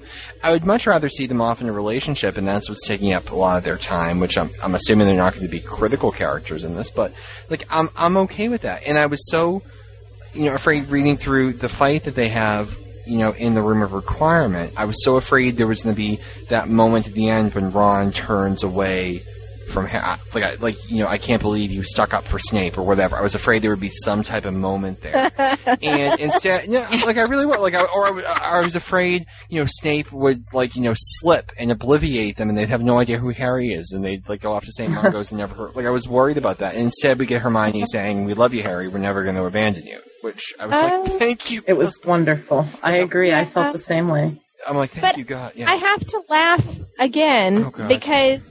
Well, I guess you'll see, but it's done in a way. Someone throw me cheese. I don't know how to even mention it without mentioning it, but it needs to be mentioned. But it needs to be because it's. Do you know what I'm talking about? I think anyone who reads the story knew reading it that it was a Harry Snape adoption story, and as such, the traditional support mechanisms that Harry has will not be there to the extent that you would expect them if this was, a seventh-year Hogwarts. Well, I will say, I'm sorry. I will say that I guess what I was trying to say is it's not throughout the fic Hermione and Ron going, whatever, Harry, I'll support you in whatever. That is not the case because I don't feel that that's their character either. Yeah. But at the same time, and I think that the trio go through as many issues as Harry and Severus and later on Draco do. I think, does anyone agree with me on that point? Oh, they do. They go through a lot of adjustment. Yeah, I guess my thing is I was afraid you would have in Chapter 10, Chapter 11, the end of the trio, the beginning of a new age with Harry and Severus, that doesn't happen. Trying to figure out, should we have Chinese tonight? We had Chinese last night. Do you want to go Chinese again? I don't know. What are your thoughts on Chinese? Yeah. I didn't want it to be one of those moments with... That's just that's not how Aspen writes. I mean, she doesn't want to disclude things that are important.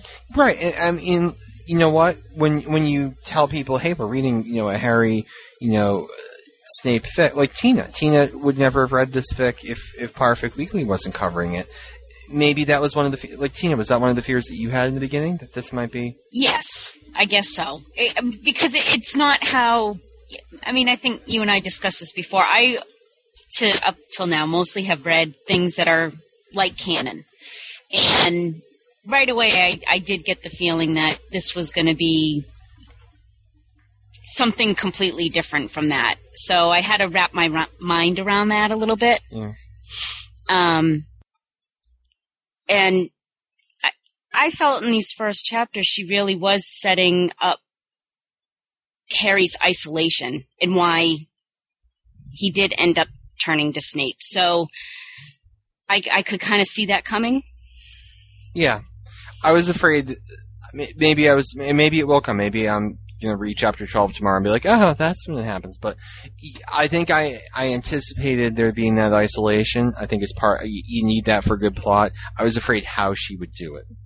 And how, would she do, the classic Harry Hermione, didn't you hear They all get in a big fight and... Ron was tragically killed this morning. Oh, Harry, you look so nice today. Like I was afraid of that, which would not be good. Yeah.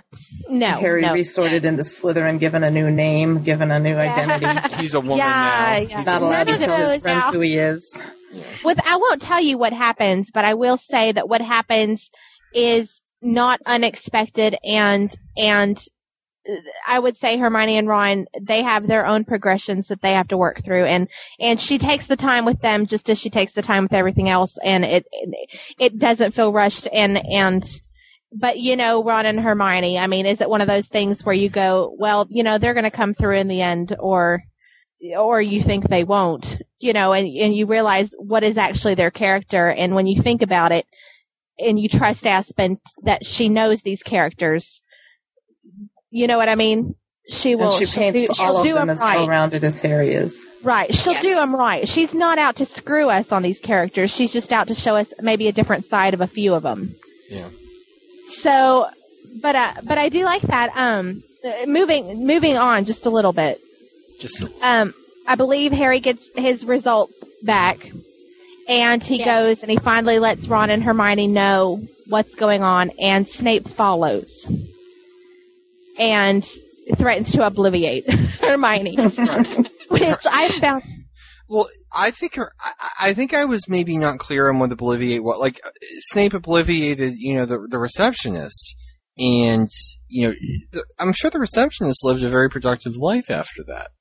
But when he obliviates, is that a new concept? I can't remember what we knew in 5. No, we knew that. We knew that Neville Longbottom. No, obliviate is what happened to dumbass second year Defense Against Dark Gilderoy Lockhart, but it's that was premeditated. I'm going to wipe your entire memory because your lives are over. But you can obliviate someone to make them forget what they had for breakfast this morning, and you can obliviate. Because this happened in Deathly Hallows. Hermione obliviates her parents and makes them think they're Australians.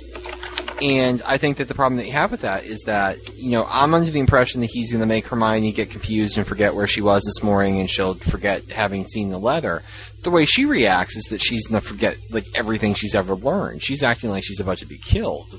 And somebody with that much intelligence might fear that a mistake would ruin who she is. Yeah, I guess that was my thing. I was under the impression reading through it that he was going to do what he did, back at the hospital, and he would make her forget, the events of this afternoon. And her response to it was like crumbling to the ground. I'm like, okay, this is Emma Watson from Goblet of Fire. I'm a little confused by your reaction to this moment.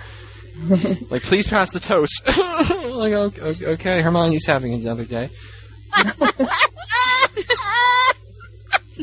I made Jen finally laugh. What's wrong with Hermione this morning? Oh, her laundry's not done yet. Just that's funny.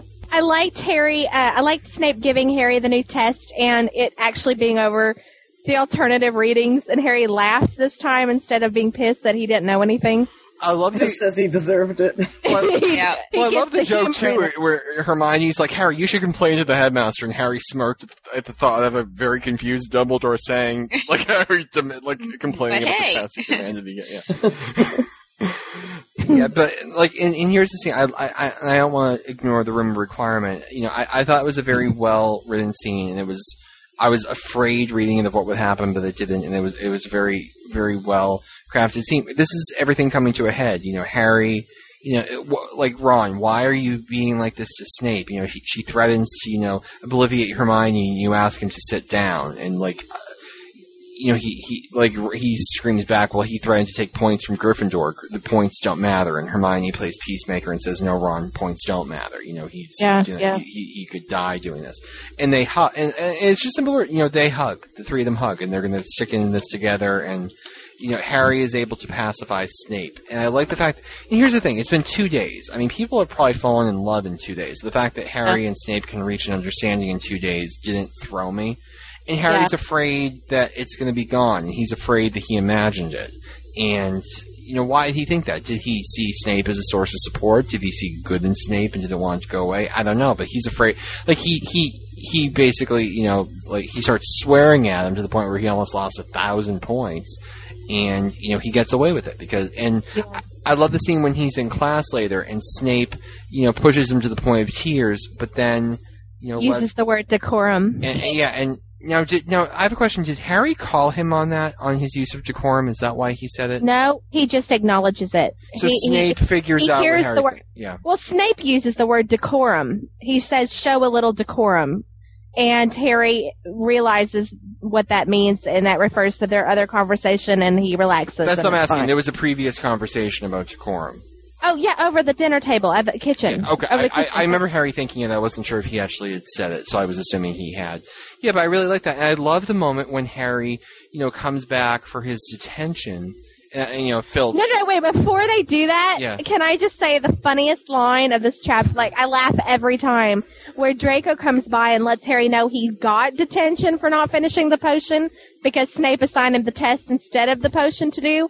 And Hermione lets out this strangled scream. I laugh every time. It's hysterical. It reminds me of Schroeder from Charlie Brown when, he just screams. I can't stand it. I just can't stand it. I love it, yeah. I am the biggest Charlie Brown geek ever. I love Charlie Brown. Yeah. It's like Hermione too, screaming at Harry, you need to go to the headmaster, how dare he do this, and blah, blah, blah, blah, blah, blah. And Harry's like, I think the entire thing is rather humorous. Yeah. Well, I'm glad that Harry now is perceptive enough to know that Snape is playing a role here. And this is when I first realized that it's important for Snape to play this role because there are many Death Eaters in this class. And that maybe for the first time things aren't always what they seem. Yeah, and I love it too because I listened to this on my iPod because I listen to the stories because I usually don't have time to read them, and it's reading the list of suggestions off of the paper, his thoughts on Harry's awful paper.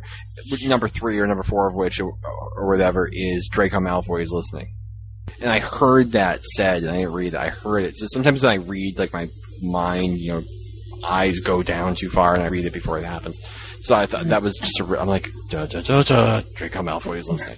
That was a perfect note.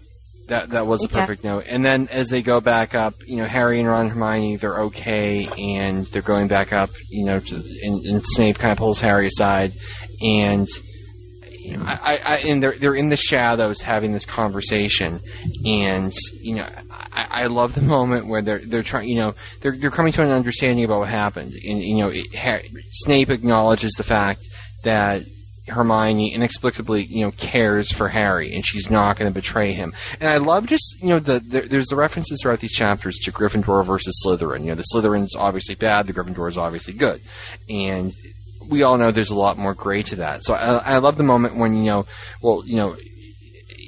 a Gryffindor, Hermione's a Gryffindor. Well, so was Peter Pettigrew. That is not a valid answer, and you're like, okay, and you realize for once, okay, the greasy guy might actually be right.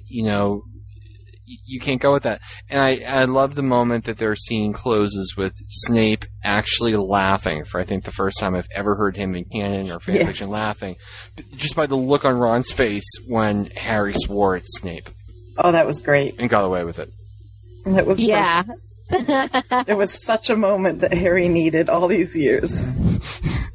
Sigh. Ken's like, I've waited my whole life for this moment. Well, like this. There was no singing until I got here. Somebody had to do it. Let's sing the national anthem. No, let's not. Fair enough. I like that we see here that Snape, at the end of this chapter, that we see that Snape has issues with trust. It's not just Harry. Like, he brings that Peter Pettigrew to Ron. he brings up the fact that Lord Voldemort trusts him. I think it's just as important that we find out that Snape can trust someone as Harry needs somebody to trust. Right. So I like that was introduced here. I like Harry's response. How can he trust you? You're a Slytherin, so by definition, you play all sides against the middle. It's just Yeah, there's a lot of that. I mean, and I like it. yeah, Gryffindor blinders. Well, you're a Gryffindor. You must be trustworthy. Okay. How are your parents doing? How are Lily and Jim? But all in all, what are everyone's opening thoughts to getting into the story after reading 1 through 11? It took me a while to get into it. And I know in the beginning I was just...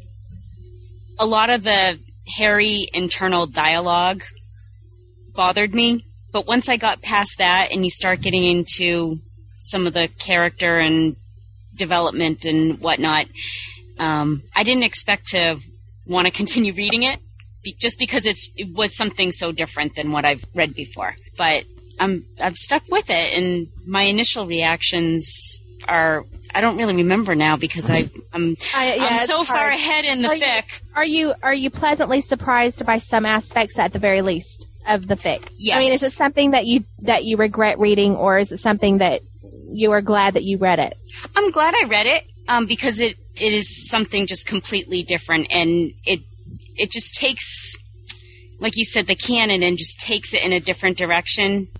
I know that the hardest thing for me in reading this fic is that my expectations of other writing and other fics has gone up because the standard she set in her style of writing and how she writes is so deep and thoughtful and intelligent. And it's hard for me to get into a fic where the writing isn't as good because to me she just paints a picture so well that I expect that of my fan fiction, which I'm sure you all know. It makes it difficult to find a read that you consider worthy after reading a fic like this. Yeah. Yeah.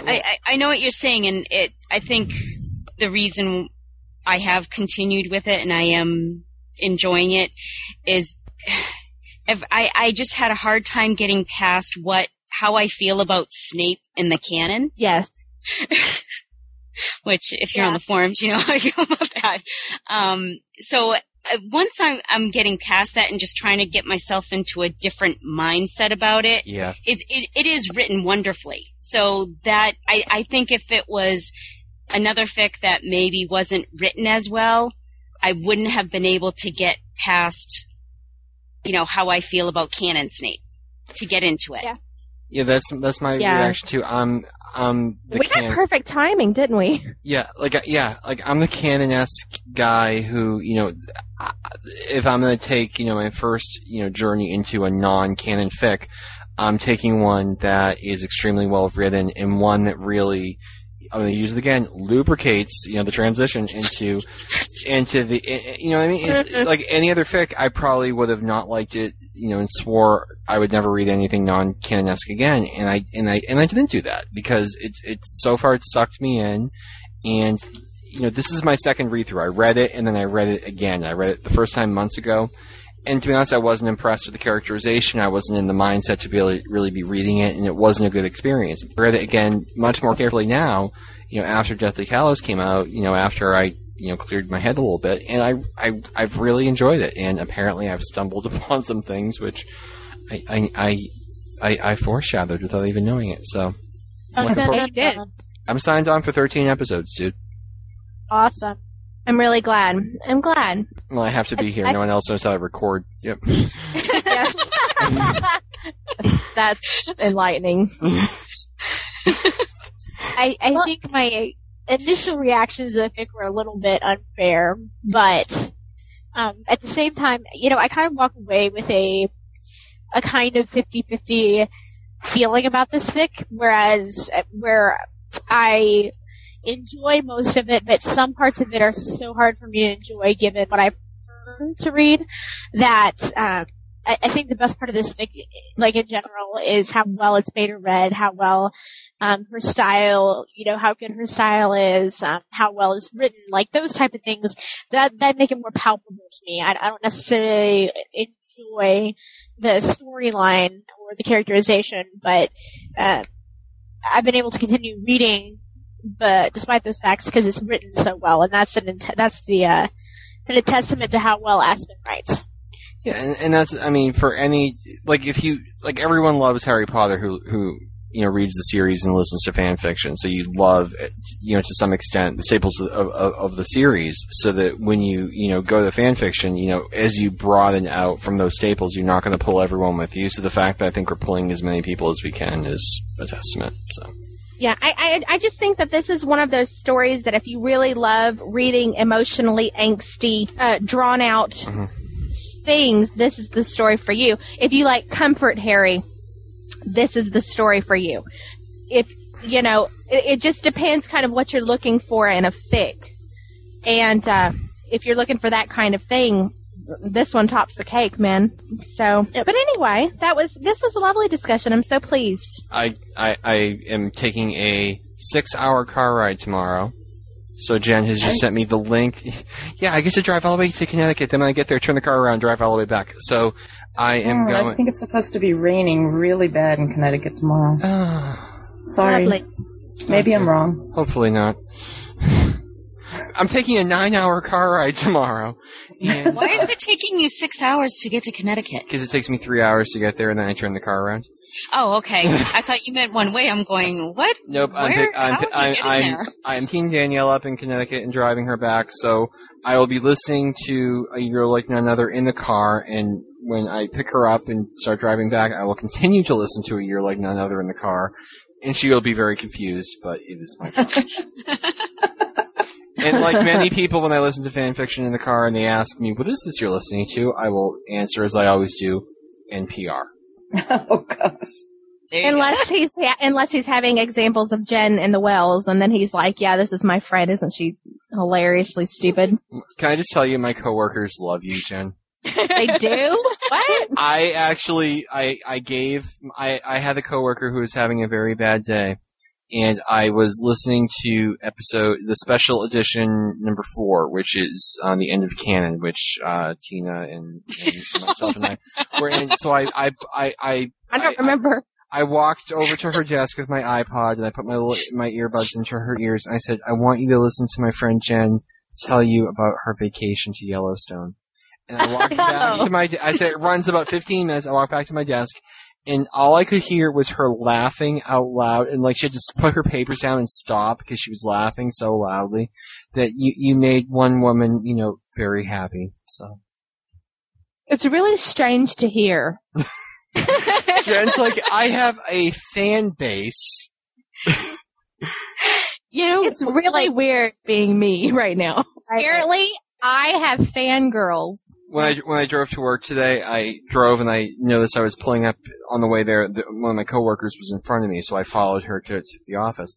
And we got out of our cars, and she looked at me and she said, I'm listening to your podcast on my iPod, and I'm listening to you speak, and I look in my rearview mirror, and you're driving in the car behind me. And I find that awkward. That is so That's weird. Yeah. So your people at work listen to our podcast. Oh, I put them in front of, it was a friend of mine who just saw Order of the Phoenix and wanted to talk about it with me, and I'm like, I haven't seen it, but I know this podcast you can listen to, so they listen to that one. And now they're listening to the Deathly Hallows one, and I'm like, what part do you like? I love the girl who drove over the squirrel. That was hilarious. My God. Yeah. No, I just think it's really funny. We've done Jen's accent already. Okay, so I just realized I have to be at work in 7 hours. We should probably, I think Tina's going to follow over soon, so we should probably end the... Yes. So everybody, thank you so much. Well, first, show me tell people what we have coming up next week, what to read. Yeah, do you remember? Yeah, I have it here. I don't Without remember. me, Jen, I'm the glue that holds Jen's life together. You're more than the glue, dude. You're like my epoxy. Coming from Boston, where actually pieces of bridges, like underpasses, like fall on cars and crush people because like the glue isn't. So we will be back next week. We'll be covering chapters 12 through 22 of A Year Like None Other. Almost just said after the end there, didn't do it. And we hope you'll all join us back. Kim, thank you so much for doing this with us tonight for your first time. Are you scared? Well, thank you. Yes, I was terrified, but I've gotten over it, and thank you for being so great with me. No problem. How long did it take you to realize that we're very crazy people? I told you we were George. At least 7 seconds. Okay. Oh, good. Okay. I'm glad that it's not more. Well, you have an open invitation to come back whenever you'd like. I hope you're doing every week, dude. We play here all week. That's great. Thank you. Absolutely. I'd love to do this story with you. No problem. So, with that, unless anyone else has anything, I think we're out of here. Bye. Nice meeting you all. See you next time. Have a good night. night. Bye. Bye-bye. I love you. Hey Potterfic Weekly, I'm Meg, new to the forums and listening to the podcasts, but I'm absolutely loving every minute of it so far, usually laughing so hard it hurts or I cry, and thoroughly addicted to the forums as well. Anyway, a year like none other. First, I should say I've never really read a fic like this before. While I've been a fan for years, I only started reading fanfiction after Half-Blood Prince, and I was really picky then. I would only read stuff that was post-HBP, never anything AU, and definitely not if it had any kind of non-canon ships at all. But times have changed, especially since the release of Deathly Hallows. The fact that I've been reading some Draco Hermione fanfiction as a guilty pleasure certainly vouches for that. But I'm willing to read a broader spectrum of fics now, and A Year Like None Other is proving to be a good place to start as far as novel-length fics. It's been difficult to get past some of my initial pangs of that is so out of character, and I've never really liked Snape to begin with. But I'm relaxing. I'm trying to enjoy it for what it is, and have found it fascinating. Hermione's been a bit annoying even for me, and that's sort of hard to believe because I usually defend her to the death, even when she's annoying or irritating in canon. But overall, by chapter 11, I'm really engrossed in the story and looking forward to the rest. I just am working on having an open mind, and I'm pretty excited about it because there's a lot of different things like this in the fandom as far as the fan fiction goes. Anyway, thanks guys, love the show.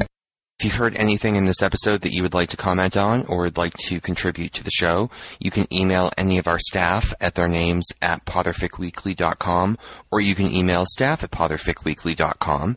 If you would like to send in a voicemail message, you can either call 781-352-0643, and you can leave a voicemail up to 2 minutes in length, or you can email us an audio file to our email address, and we can play that on the show.